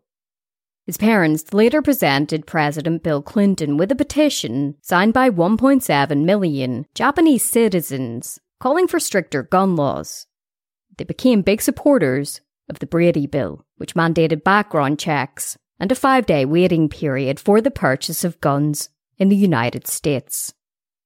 The shooting of Yoshi had truly been instrumental in the passage of the bill. Following his acquittal, Rodney Pierce claimed that he would never own a gun again, and he admitted that he had simply overreacted to his wife's fear. This overreaction caused a teenage boy in the frontier of adulthood to lose his life in the most terrifying way imaginable. So what do you think? Should he have been found guilty? Mike Brown from Dark Poutine joins us from north of the 49th parallel. That's Canada, if you didn't know. Canadians are known for their politeness, but as Mike will remind us, a recent sword attack in Quebec City shows us some Canadians have a dark side too. In that attack on Halloween night, a man dressed in what has been described as medieval clothing went on a slashing and stabbing spree with a razor-sharp Japanese-style katana sword. After the attack, 2 people were left dead, and another 5 were hospitalized, some with serious injuries, and the attacker had fled the scene. One of the most notable buildings in Old Quebec City, overlooking the picturesque St. Lawrence River, is the historic and posh Chateau Frontenac Hotel. Chateau Frontenac, a National Historic Site of Canada since 1981, first opened for business in 1893. It was here at around 10 p.m. on October 31st, 2020, that a black 4-door Saturn was left motor still running by its driver, 24-year-old Carl Girard. Girard, dressed in black jogging pants, black leather boots, a short-sleeve kimono, and a black mask, had his sharpened 76.9-centimeter bladed katana sword in hand. He'd left his home in Sainte-Thérèse, Quebec, a suburb of Montreal, in the afternoon and had driven the 270 kilometers to Quebec City with murder on his mind. After exiting his vehicle, Girard approached his first victim, a 26-year-old musician named Remy Belanger. Belanger was out for a leisurely stroll. He was listening to a podcast and stood to take a picture of Chateau Frontenac when he noticed a man, clad in black, advancing quickly toward him, sword above his head. Belanger later recalled thinking at first that it was a Halloween reveler playing some kind of joke to irritate him, but when the first blow landed, hitting him in the head, he knew he was in trouble. Belanger put up his hand to defend himself and his fingers were severed. He fell to his knees as the attacker kept slashing and stabbing at him. Remy Belanger managed to pick up his fingers, got to his feet, and fled toward the lobby of Chateau Frontenac, screaming for help in both English and French. Remy Belanger was later treated for wounds to his skull, neck, back, chest, arms, hands, and hip. A cellist, Remy was transferred to a hospital in Montreal that specializes in limb replantation. There, doctors worked hard to save his hand so he could play music again. As Belanger ran away, Girard did not pursue him, but turned his attention to 56-year-old Francois Duchesne. He was much beloved as the communications director for the Musée National des Beaux-Arts du Québec. He was out for a slow jog. Girard, frustrated by his failure to kill Remy Belanger only moments before, made sure he succeeded this time. He attacked Duchesne from behind, hacking, slashing, and stabbing the defenseless man 13 times in the neck, trunk, and back. Francois lay bleeding on the sidewalk of Du Trésor Street, where he was tended to by 2 Good Samaritans who had called 911, but it was too late. Francois Duchesne bled to death at the scene. Another couple walking together on Debaud Street, Pierre Lagravol and Lisa Mahmoud, also encountered Carl Girard that night. They too thought he was wearing a Halloween costume as he walked up to them, sword in the attack position. Lisa Mahmoud didn't feel threatened and smiled at Girard just before he hit Pierre Lagravol. During the attack, Lagravol had screamed for Girard to stop, but the attacker persisted, unfazed. Pierre, who had serious wounds to the skull and shoulder, said, quote, "He looked serene. He wasn't in shock mode from what he had just done," end quote. As Carl Girard slashed and stabbed at Lisa Mahmoud at least 13 times, Lisa recalled, exclaiming, "What are you doing?" Luckily, before Girard could finish the job, Lagravol and Mahmoud managed to flee. Girard's next victim was not so lucky. On Des Ramparts Street, 61-year-old Suzanne Claremont had just stepped out the front door to have a cigarette. Suzanne's husband, Jacques, inside doing the dishes, was startled by the sound of Suzanne's loyal dog howling like he'd never heard before. A hairdresser, Suzanne was a bright spot in the community during the COVID-19 pandemic, participating in regular, socially distanced gatherings with neighbors to watch the sunset every evening atop the old quarters fortifications. Jacques ran outside to find Suzanne laying on the sidewalk, bleeding heavily from several wounds. He later said, "I saw that she had a deep gash in the middle of her forehead. I tried to close the wound with my hands to hold her face together." Their neighbor, an emergency room doctor, ran outside, baseball bat in hand. She tried performing CPR, but Suzanne Claremont had lost too much blood. In the last group to encounter Carl Girard was Gilberto Lucio Porras Alvarado. He was out with 3 of his friends when they came across Girard all in black, sword at his side. Girard said, "Happy Halloween," before drawing his sword. Porras Alvarado, who thought the sword was fake at first, said he quickly realized the weapon was very real as the first blows landed. He and 2 of his friends fled together. The 4th person of the group, a young person whose name is under publication ban, was pursued and injured by Girard. That young person also escaped, hiding inside a gas station. He was later treated for injuries. Porras Alvarado, who'd suffered cuts to his head and a finger before he managed to escape, spent 2 weeks in hospital. There'd been a flood of 911 calls, coming in talking about a sword-wielding attacker dressed like a ninja and last seen heading in the direction of the port. Shortly before 1 a.m. on November 1st, 2020, a port officer on patrol in the old port of Quebec noticed a man hiding in a bush. Aware of the attacks, the officer notified police, and cops arrived en masse, taking the blood-covered man into custody. Carl Girard, who was not talking at first, had no criminal record. It was quickly learned that in 2015, Girard, quote, in a mental health context, had made threats to do just as he did, kill people indiscriminately, and cause as much chaos and mayhem as he possibly could. Why hadn't he gotten the help that he needed at the time? Prime Minister Justin Trudeau was one of many dignitaries to weigh in on the situation, as the nation woke up to the news of a horrific series of attacks in what is normally a peaceful city. Flags in the province were temporarily brought to half-mast to honor the victims.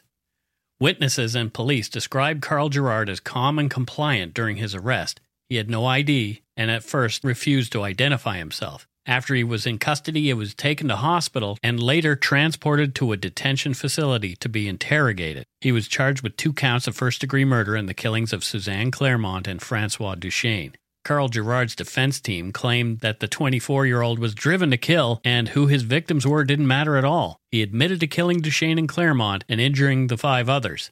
But his lawyer argued he was not criminally responsible at the time of the events because he was suffering from a mental disorder. At the outset of the trial was chilling testimony from witnesses to the attacks and surviving victims, all noting Girard's deliberate, eerily calm demeanor during the stabbing and slashing spree that Halloween night. The prosecution had argued that the acts were premeditated, noting Girard had spoken to mental health workers since his late teen years about using a sword to attack people.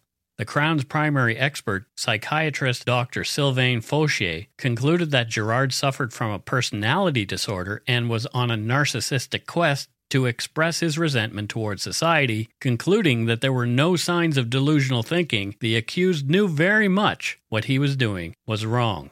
Shackled and handcuffed in the witness box, Girard testified on his own behalf. The accused killer claimed that his goal was to create chaos, change the world, and encourage like-minded people.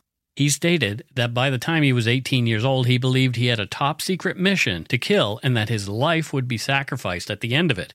After Claremont's killing, though, he said he began to question his actions. "I thought I would have a feeling of accomplishment, but that wasn't the case," Girard told the jury. "I decided there shouldn't be one more death, my own or anyone else's." End quote.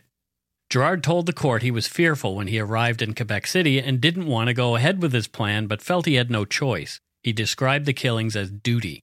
"I went against my will. I didn't want to, but I had to," Girard said.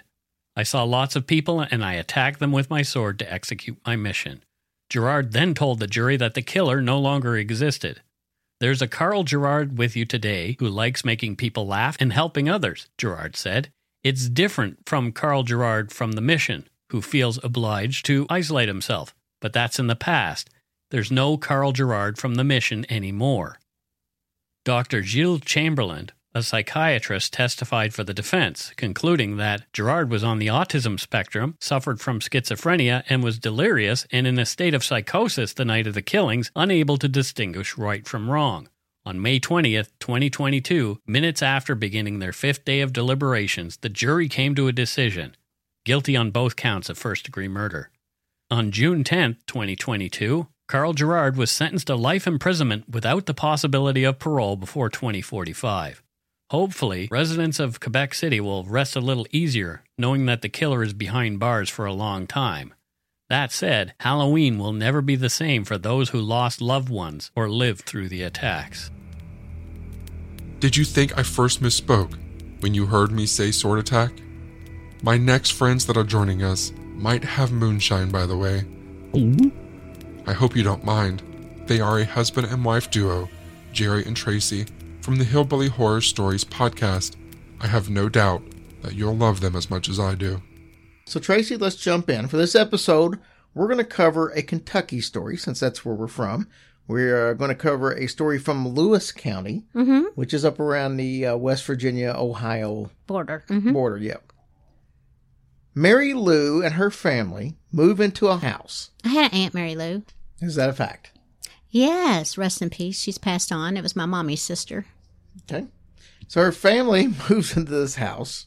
In case anybody cared. Sorry, go ahead. That everyone said was haunted. Everybody in the surrounding area. Now, this house at one time belonged to an older couple who was having some marital problems. And during this time, the wife basically kicked the husband out of the home. Well, the husband really didn't have any place to go, so he decided to stay in an outbuilding that was just a few feet from the house. That seems fair. Yeah, the building was actually connected to the house by a walkway. Okay, so yeah, it was pretty like a close, but breezeway not or in the something. house. Yes. Now, this was during a very hot summer, and that building must have become unbearably hot. Hot to the point that the husband was found dead of an apparent heat stroke. Oh, wow. Dang, that's hot. You heard of a fan? Soon after, there were reports of the deceased husband being seen wandering the property on very hot nights. Now, when Mary Lou's family moved into the house, it was spring. So there really were no issues, except that the family couldn't seem to keep the door closed on that small outbuilding. I wonder how long it was till Mary Lou found out that he had passed. I don't know, and I didn't have any way of researching that. Oh, okay. I don't even know what year any of Okay. this happened, to be honest with you. Well, I wouldn't want you to lie. Eventually, Mary Lou's husband had to lock the door with a padlock. So we're going to fast forward a little bit. Mary Lou's husband goes to work one morning, and Mary Lou's just sitting up in the kitchen drinking her coffee. She hears heavy footsteps coming up the stairs. This is inside the house. and then she hears the back door slam shut. Mm-hmm. She thought, well, this is odd because anyone leaving through the back door would have had to walk right past her first. In the kitchen. Mm-hmm. Don't act like you know the layout of the house. I do. I got it down in my mind. The footsteps were too heavy for a child, but she went and checked on the children just to make sure, and all the children were still asleep in their beds. She took a look around, and she found the back door standing wide open, which is odd because it had slammed shut. Yeah. But now it's open. It's wide open. Yeah, I'd be scared. She decided to ignore the noises that she'd been hearing in the door slamming shut because it was extremely warm outside and she wanted to just shut the door and not let the hot air in. Later that day, she decides to go out and do some work in the yard, a little bit of gardening. She sat down under a tree to take a little bit of a break because, like we said, it was kind of warm. She hears the back door slam shut again. Now, she knows the sound because she already heard it once that day. So she looks towards the house and she can see the curtains part in the kitchen window as if someone's looking out and kind of moving it with their two hands. Yeah. At a second glance, she saw nothing. But then she saw the curtains fall back across the window. She immediately gets up. She walks around her house, trying to convince herself that she's just imagining all this. And she comes across the opened basement door. She was sure that she had locked that door. She assumed that maybe the heat was just kind of making her delusional. She relocked the basement door and then she went back to her work in the yard. She later passed by the door to only find it open again. The basement door? The basement door. And this really shook her up this time. Well, yeah, that's where it's cooler. Well, you letting all the hot air in. As soon as her husband got home, she told him about the events of the day. Now, her husband couldn't believe what he was hearing, and in fact, he scolded her for believing it herself. Now, over the next few weeks, the weather got extremely hot. With that, the paranormal activity increased as well, or should we say, heated up. Uh-huh. Well, you know the paranormal don't like that daggone heat either. Shoot. The building in which the old man died was now padlocked, as we talked about. Even with that being the case, the door was still found standing wide open on several occasions. Mary Lou would lock it back, and time again, to no avail. I would have just given up. Her husband kept telling Mary that there had to be some kind of a simple explanation, but he sure didn't have one to offer up for right. it. Yeah. Mm-hmm. I mean, because, padlocks just become unlocked and taken off the lock and doors to open all the time. True. I mean, I wonder what else was in there. I don't know. I can't imagine there was anything in there that anybody would want to take.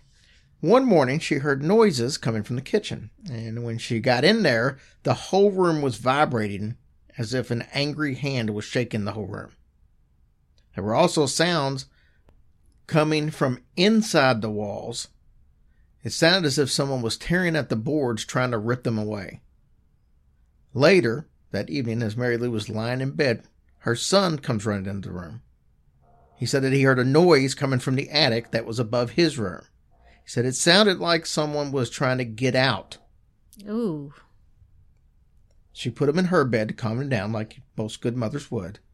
But just as she was about to doze off, the whole house started violently shaking again. Okay, was the husband there? Did he hear it? We'll get to it. The windows were vibrating so hard that it seemed like they were going to basically come out of their frames. And yes, her husband actually witnessed this event. He could no longer deny that something supernatural appeared to be at work here. His answer was to vacate the premises. Looking back at the events years later, Mary Lou realizes that each of these occurrences happened at extremely hot days or hot nights. She said it was almost as if the poor old man's soul was opening doors to get air. Mary Lou says she wonders if maybe someone had locked the door on that outbuilding, trapping the old man inside, causing his death, and leaving his soul to wander, trying to tear out windows and doors, seeking relief from the intense heat. Oh, bless his heart. That's an awful way to go. There would be an awful way to go. That's so terrible. So, yeah, like I said, I don't know what the situation was. I don't know what year it happened. I don't know if somebody did lock the man in and that's why he was so against locks, or maybe but who would have known he was in there except for his wife? His wife. I don't know. I mean, who else would have a reason to lock the door? Well, that mean heifer. We don't know that she did that. Well, that's just an assumption that could have happened. I mean, it could just be that he wants the door open so he can't be trapped in there. Yeah. So it didn't mean that it got locked in there at one point. Right, He just wants to keep it open now. Yeah. Well, that poor soul. I could smell the moonshine, couldn't you? Bless their hearts. You must be thinking, man, Shane has a lot of friends. And you're right, I do. And isn't it also amazing that this campfire doesn't need replenished with wood?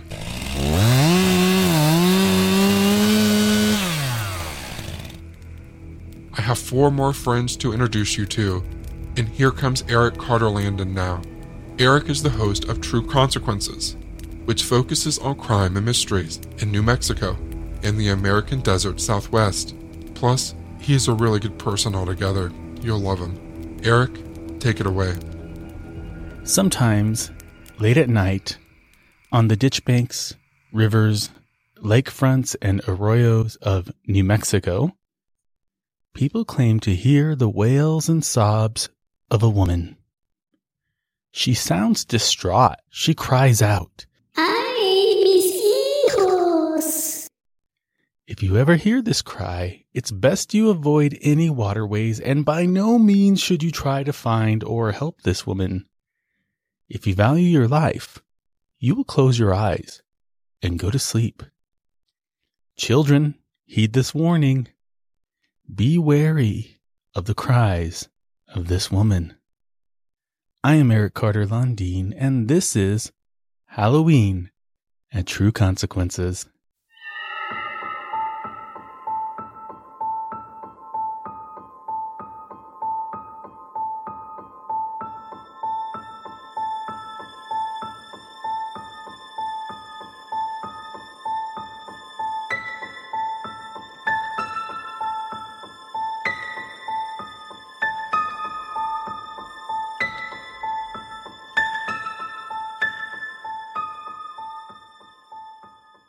Maria was the most beautiful woman in her pueblo. She was well sought after by all the suitable bachelors in town, but she was not interested in any of them. It wasn't until she met a tall and mysterious man from out of town that she even considered dating anyone. He was quite the catch. He was rich, handsome, well-traveled, and the pair started dating, and very soon, they were in love. In a matter of months, they were engaged, and a short time later, the couple were married in a huge celebration. The whole neighborhood was decorated with colorful paper flags and flowers. Within a couple of years, Maria and her husband had 2 kids. Everything was going perfectly until one spring night. On the night of March 13th, 1550, on the streets of Mexico City, Maria was wandering the streets, grief-stricken and angry. She had never been treated in such a way. The shame she felt was consuming her. How could her husband have embarrassed her like that in front of everyone? She waited faithfully for him while he traveled around the country, and he has the nerve to show up with a new woman in his carriage? He didn't even apologize for what he did. He simply told her it was over and rode away as his new lover laughed. She laughed. Who did they think they were? Maria was the prettiest woman in their neighborhood. She could have any man that she wanted. No one treated Maria that way. Not if they didn't want to suffer. Oh, he was going to suffer. She'd show him. She'd show them all. Maria would make sure that no one tried to hurt her like this ever again. She gathered up her resolve as she headed back to her house. She was wailing loudly as she made her way back to her doorstep. Maria was heartbroken. How could the man of her dreams betray her like this? She walked up the stairs and inhaled the smell of fresh tamales that she had made for her husband's arrival. He was going to pay for what he did. He will never forget this day. She was going to make sure of it. As she approached the bedroom of her children, she gently and silently opened the door. She strolled across the bedroom and walked over to their beds and kissed each of them on their foreheads. Her son Julian and daughter Sofia were softly breathing. She gently woke them and led the pair down the stairs. "What's happening, Mama?" the boy asked. "No te preocupes, mi amor." "Don't worry, my love," she said. "Where are we going, Mama?" little Sofia asked. "Somewhere beautiful, mijita." They crossed the street and headed to the creek. "Mama, tengo miedo. I'm afraid," said Julian. Maria said, "I know, mijito." Then she picked up her two children and submerged herself into the forceful stream. Her final thought was that her husband would be destroyed by what she did. Unfortunately, they all perished. As a curse for her horrible deeds, Maria was forced to wander the waterways of the southwestern United States and Central and South America searching for her children. But her heart was so twisted with vengeance and rage that she became a predatory ghost, seeking out children who misbehave or are foolish enough to wander the bodies of water at night. She became known as La Llorona, or the Weeping Woman. She's been seen in what seems to be a white wedding dress, all the while crying for her children. Ay, mis hijos. When an unsuspecting child finds themselves near a river, stream, or lake, they are likely to be taken and drowned by La Llorona. This story, or maybe something similar, is told over and over to children in Latino households as a means to keep them away from the water and to make them behave. Other cultures have Santa Claus giving you coal. Well, we have a ghost that will abduct you and drown you. Yeah, I know, it's messed up. But it is such a rich folktale with a long history, and it continues to be passed down from generation to generation. All I can tell you is that if you ever hear the cries of a woman looking for her children late at night, don't go near the water, or La Llorona just might get you. Thanks for listening, and stay spooky, New Mexico.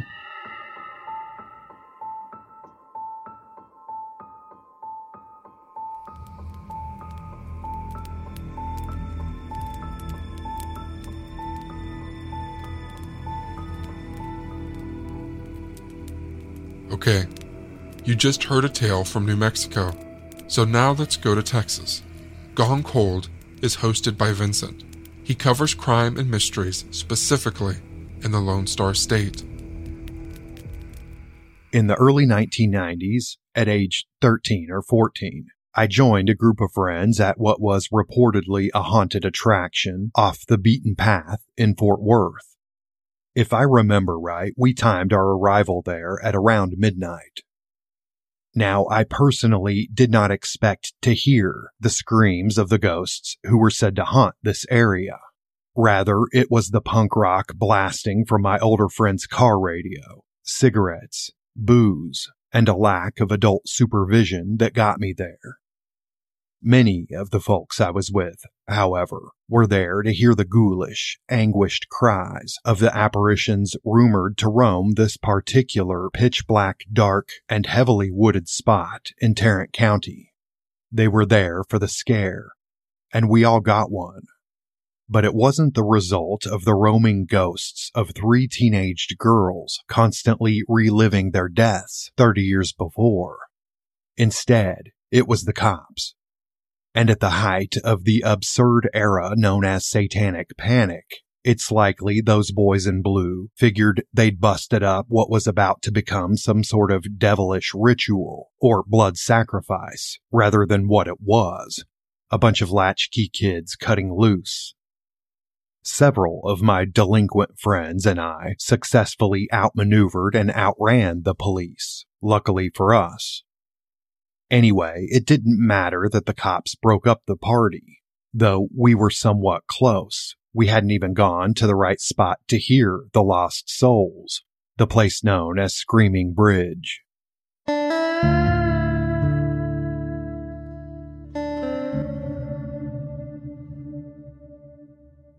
On the night of Saturday, February 4th, 1961, Arlington High School juniors Mary Lou, Kathy, Claudia, Donna, Joanne, and Dorothy left an Arlington movie theater as the credits for the film Butterfield 8, starring Elizabeth Taylor, began to roll. Packed tightly into Mary Lou's mid-1950s two-door Chevy, the girls went cruising. Perhaps the chilly, foggy night under a near full moon as inspiration, 5 of the girls wanted to show the new girl, Joanne, the area's haunted spots. Like Hell's Gate, through which, legend has it, a group of Union spies were led to their hanging deaths at the hands of Confederate soldiers during the Civil War, and where the cries and prayers of their ghosts can be heard. And, perhaps, a lover's lane near the railroad tracks where a hobo, who had just jumped off the train, is said to have been shot to death as he tried to help a woman in a car who was being assaulted. His ghost, if you're apt to believe such a thing, taps on the windows of parked cars, making sure the occupants are safe. Joanne was a recent addition to the student body at Arlington High, and there seemed no better way to break her into the area than to introduce her to local apparitions. But before showing the new girl those sights, the teenagers made their way to another known lover's lane nearby. As they did, the girl spoke of an escaped convict, an urban legend about a sometimes masked man with a hook for a hand that terrorized teenagers necking at lovers' lanes. Likely a tale inspired by the terrifying and true Texas crimes committed by the Phantom Killer of Texarkana in the 1940s. There was little doubt the teenagers worked themselves up. They drove to an especially dark and secluded area of Arlington-Bedford Road, heading south from Mosier Valley, and parked, still eerily whispering the tale of the hook-handed man. After a few minutes, they noticed a car coming toward them, flashing its lights and honking its horn. The driver was shouting at them, but the girls couldn't understand what he was saying. And anyway, they were too spooked to find out. Instead, Mary Lou put the car in drive and stepped on the gas. The driver of the other vehicle was horrified. He'd stopped just beyond a railroad crossing, and between the passing train's lights and those of his own vehicle, he saw blackness where the road's bridge had once been. It was just in time. The young man said he was no more than 2 feet from the long drop to the ditch below. After backing up, his headlights caught the barricades and sign warning "Bridge out" that some malicious person had removed from the road. But the girls weren't so lucky. Unable to see what was ahead in time to stop, the car carrying Mary Lou, Kathy, Claudia, Donna, Joanne, and Dorothy plunged 25 feet down to the wooded and rocky drainage ditch below. The vehicle slammed into the other side's embankment, some 40 feet across. It was approximately 10:15 p.m. Later, it was estimated that they were traveling 45 to 55 miles an hour. Mary Lou and Claudia were killed instantly upon impact. Weeks-old ice patches on the road from an earlier winter storm, along with the embankment's mud-slicked surface, made the rescue operation a difficult one, as did the sleet coming down. When responders and authorities were finally able to pull the girls from the wreckage, ambulances transported them to area hospitals. Kathy died upon arrival at a hospital in Dallas. Donna, Joanne, and Dorothy sustained major injuries that caused lifelong physical impairments and, of course, unimaginable, immeasurable emotional trauma.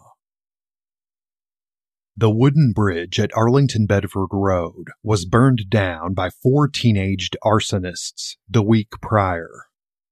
Though their actions would be labeled in a kind of boys will be boys way by local authorities, who called what they did vandalism or mischief, it's long been rumored they'd set that particular bridge on fire because of who crossed it going south. The first freed persons community in Tarrant County, Mosier Valley, or the River Bottoms as it is also known, was predominantly black in 1961. Some say the boys burned the bridge to impede members of that community's travel into North Arlington. A Tarrant County grand jury later declined to indict the boys, all of whom were white. They deserved a chance to make good, grand jurors said. Quote, no good would come of blighting the entire future of a group of bright and religious young men. Whoever moved the barricades put in place by county employees after these boys destroyed the bridge was supposedly never identified. No one has ever been held accountable for the deaths and injuries of these girls, and the case in my mind remains unresolved. Countless iterations of the origins of Screaming Bridge have been told over the years, including that the girls were cheerleaders who were waved on by a sadistic man who knew what he was leading them to. They were neither cheerleaders nor waved on by anyone. Also, folks say 2 cars crashed in the middle of the 1-lane wooden bridge, which caught fire and gave way, sending the passengers of both vehicles 25 feet straight down. That, of course, isn't even close to the truth. Besides the screams of the 3 teenaged girls who were killed at Screaming Bridge on February 4th, 1961, folks have reported phenomena like the rolling in of heavy, mystic fog, whatever that means, and the appearance of Mary Lou, Claudia, and Kathy's tombstones on the surface of the murky, dull water. On the wrong bridges, folks report seeing the shimmering of headlights, or almost dying as they nearly drive off the structures themselves. Many ghost hunters and pursuers of the paranormal have tried to find the deadly site, but most often find instead one of 2 of the wrong concrete bridges in the area that are admittedly scary places in their own right. However, after being replaced with a concrete drainage tunnel filled in with dirt and rock around it, soon after the deaths and injuries, no trace of Screaming Bridge has remained for many decades. Thanks for listening, y'all.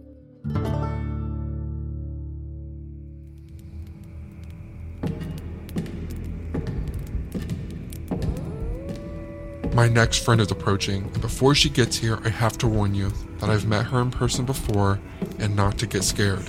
Yes, I agree, I too think the devil himself is likely terrified of her, but in all honesty, she is a very kind lady.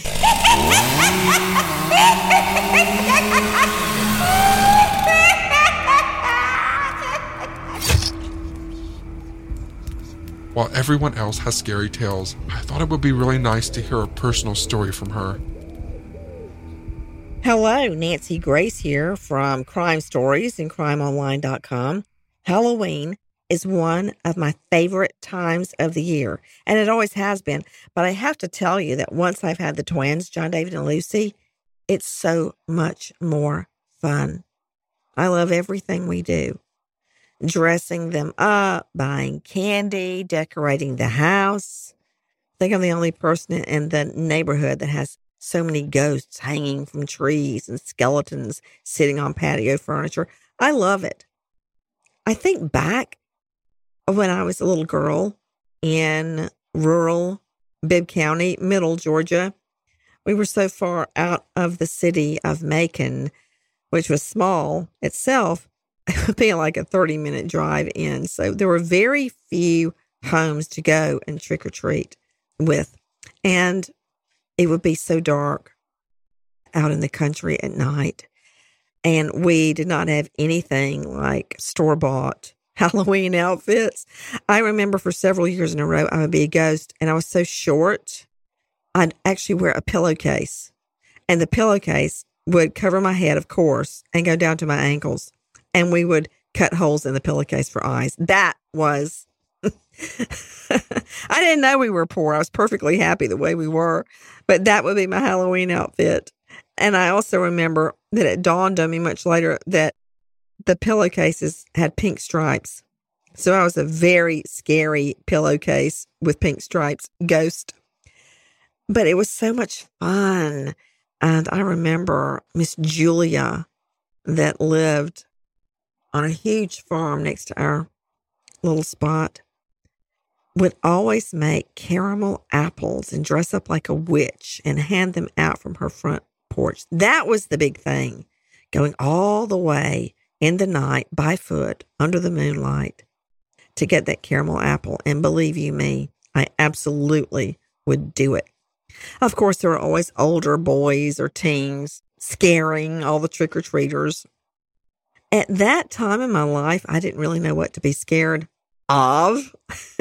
I didn't know anything about crime or scary movies or anything like that growing up. I really only learned about crime when my fiance was murdered just before our wedding. And that's when my world blew up. And I found out about violent crime and that there were actually things to be scared of in this world. But growing up in rural Georgia, where there was nothing to see as far as you could look except for soybean fields and tall pine trees, that was a great way to have Halloween. And I remember my mother would always make a meal, the one we dreaded and hated the most, and we couldn't trick or treat until we ate it. For instance, one year it was stewed prunes. Anyway, thanks, Mom. That said, I have great memories growing up with Halloween.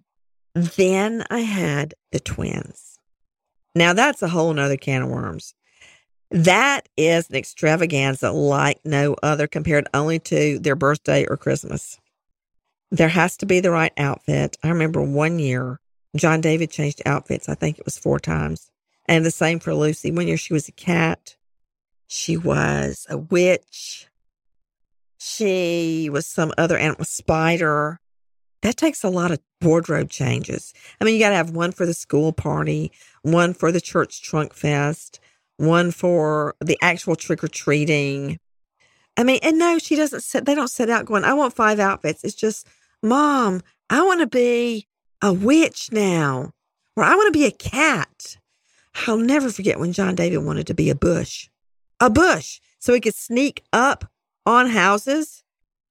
Well, we got him a ghillie suit, and he looked like a bush. You know those things you see in war movies when it looks like an empty field and all of a sudden the soldiers all jump up? They're wearing ghillie suits. My son has one. I saved it because I'm sure one day I'm going to need a ghillie suit. Haven't used it yet, but oh, I'm so glad I'm doing this because I just remembered I came up with my costume for this year last year.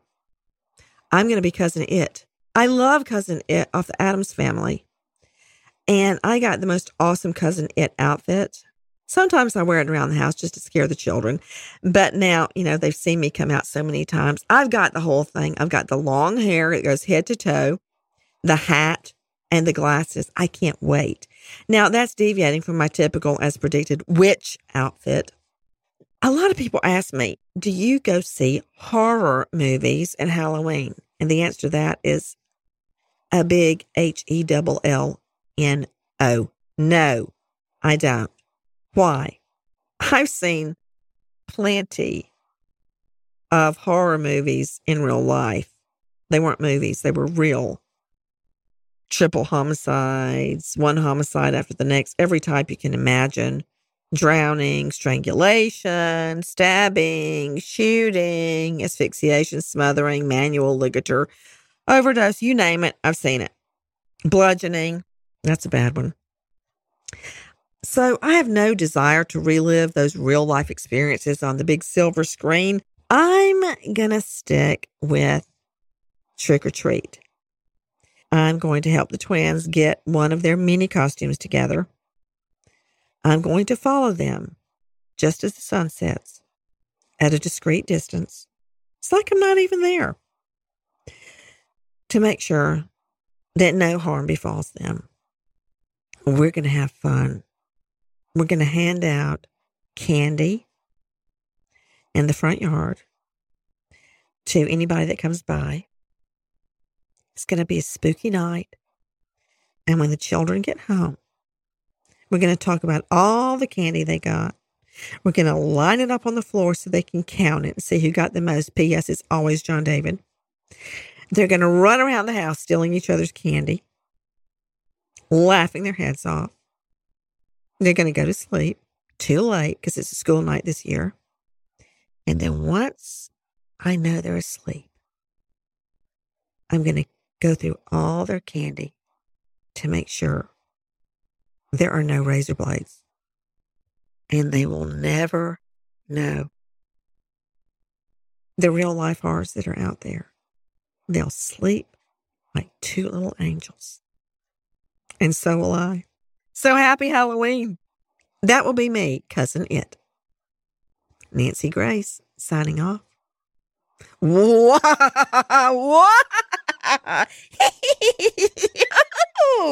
That's my very best witch's laugh. How was it? I thought that was pretty good. And I'm looking forward to seeing Nancy Grace in her Cousin It outfit. I don't know about you. Okay, now it's time for our last terrifying tale. This one is to help you go to sleep. Callie Behrens Brinks hosts True Crime IRL and True Crime Sleep Stories.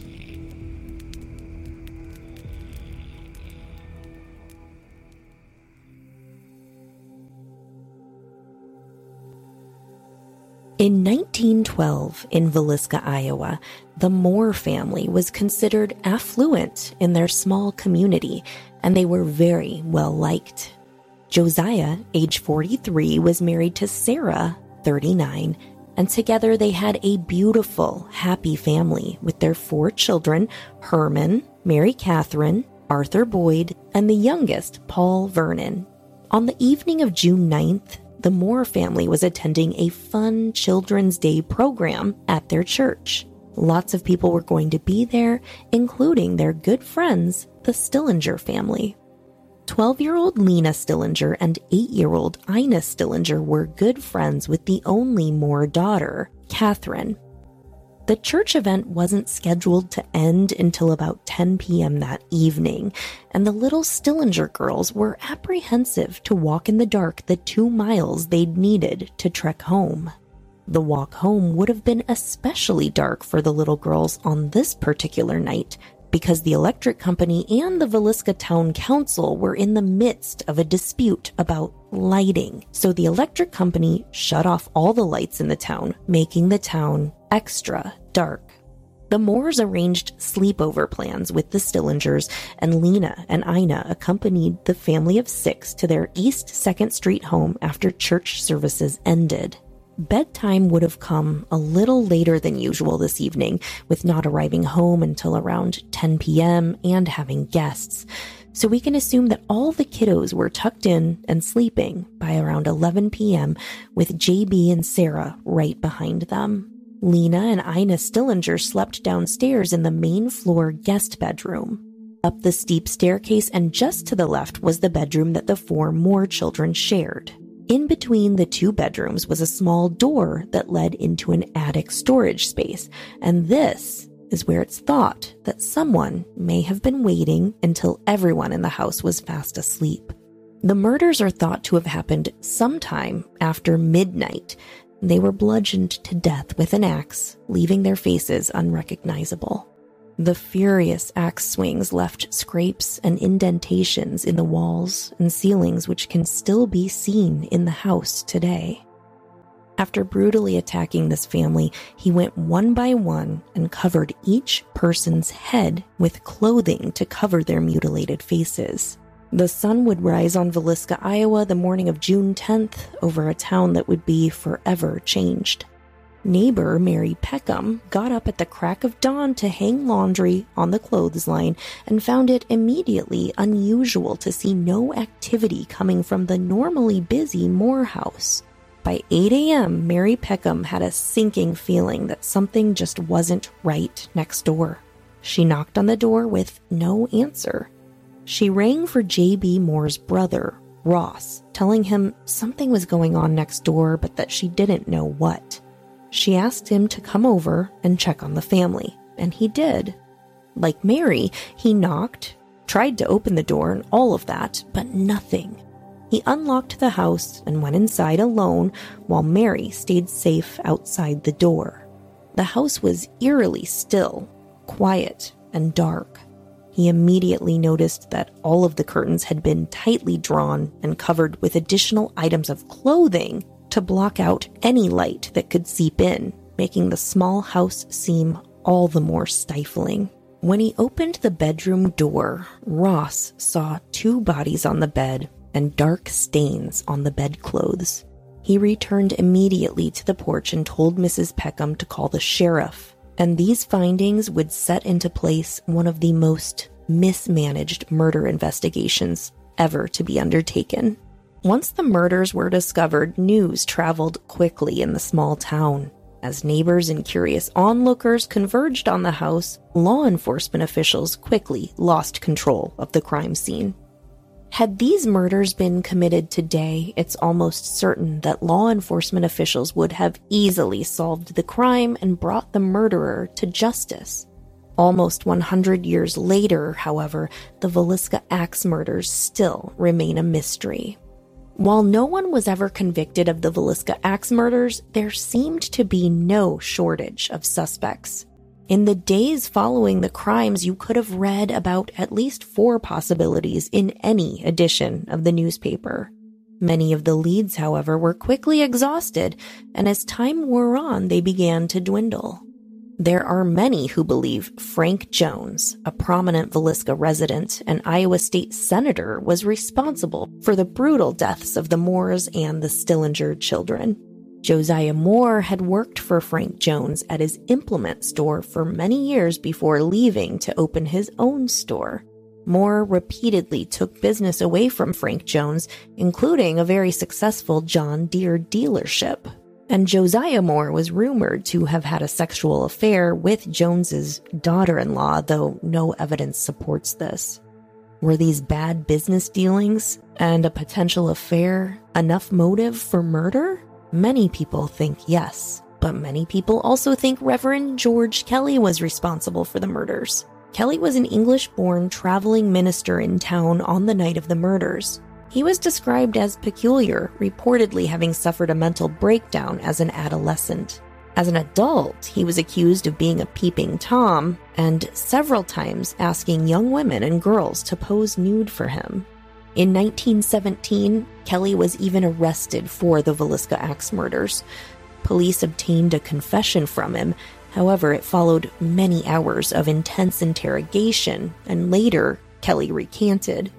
After 2 separate trials, he was acquitted. And finally, in their 2017 book, The Man from the Train, Bill James and his daughter Rachel McCarthy James discuss the Villisca Axe murders as part of a much larger series of murders which they believe were all committed by one single serial killer. They conclude that the murderer was Paul Mueller, an immigrant, possibly from Germany, who was the subject of an unsuccessful year-long manhunt as the sole suspect in the 1897 murder of a family in West Brookfield, Massachusetts, who had employed him as a farmhand. The co-authors of the book believe that Mueller was guilty of the Villisca Axe murders, as well as a killing spree that lasted over a decade, killing at least 59 people in 14 separate incidents. So who was responsible for the Villisca Axe murders? To this day, we still don't know, but there was a strong possibility that a serial killer was actually at work. To many people, it seems as though the house is trying to speak to them. Visits by paranormal investigators have provided audio, video, and photographic proof of paranormal activity. Tours of the home have often been cut short by children's voices, falling lamps, moving ladders, and flying objects. Psychics have stated that there's a presence of spirits dwelling in the home, and many have claimed to communicate with them. Skeptics have come into the home and left believers. Who killed the victims of the Villisca Axe murders? And is the house haunted? You can find out for yourself, and you can even stay there overnight. Have a happy and safe Halloween, everyone, and be sure to lock your doors. Bye-bye. Well, all good things must come to an end. I hope you enjoyed A Nightmare Before Halloween, and don't forget you can find the names of all the podcasts involved in the show notes. along with where to listen. Each of the stories you heard in this collaboration were created by those podcasters to give you this extra entertainment. So please, wherever you're listening, let your podcaster know that you appreciate them and what they do. I'd also like to thank my team at Foul Play Crime Series for helping me put together this episode. It was seriously a massive undertaking. Again, I'm Shane Waters, and it's been my honor to be your friend in the dark. Good night.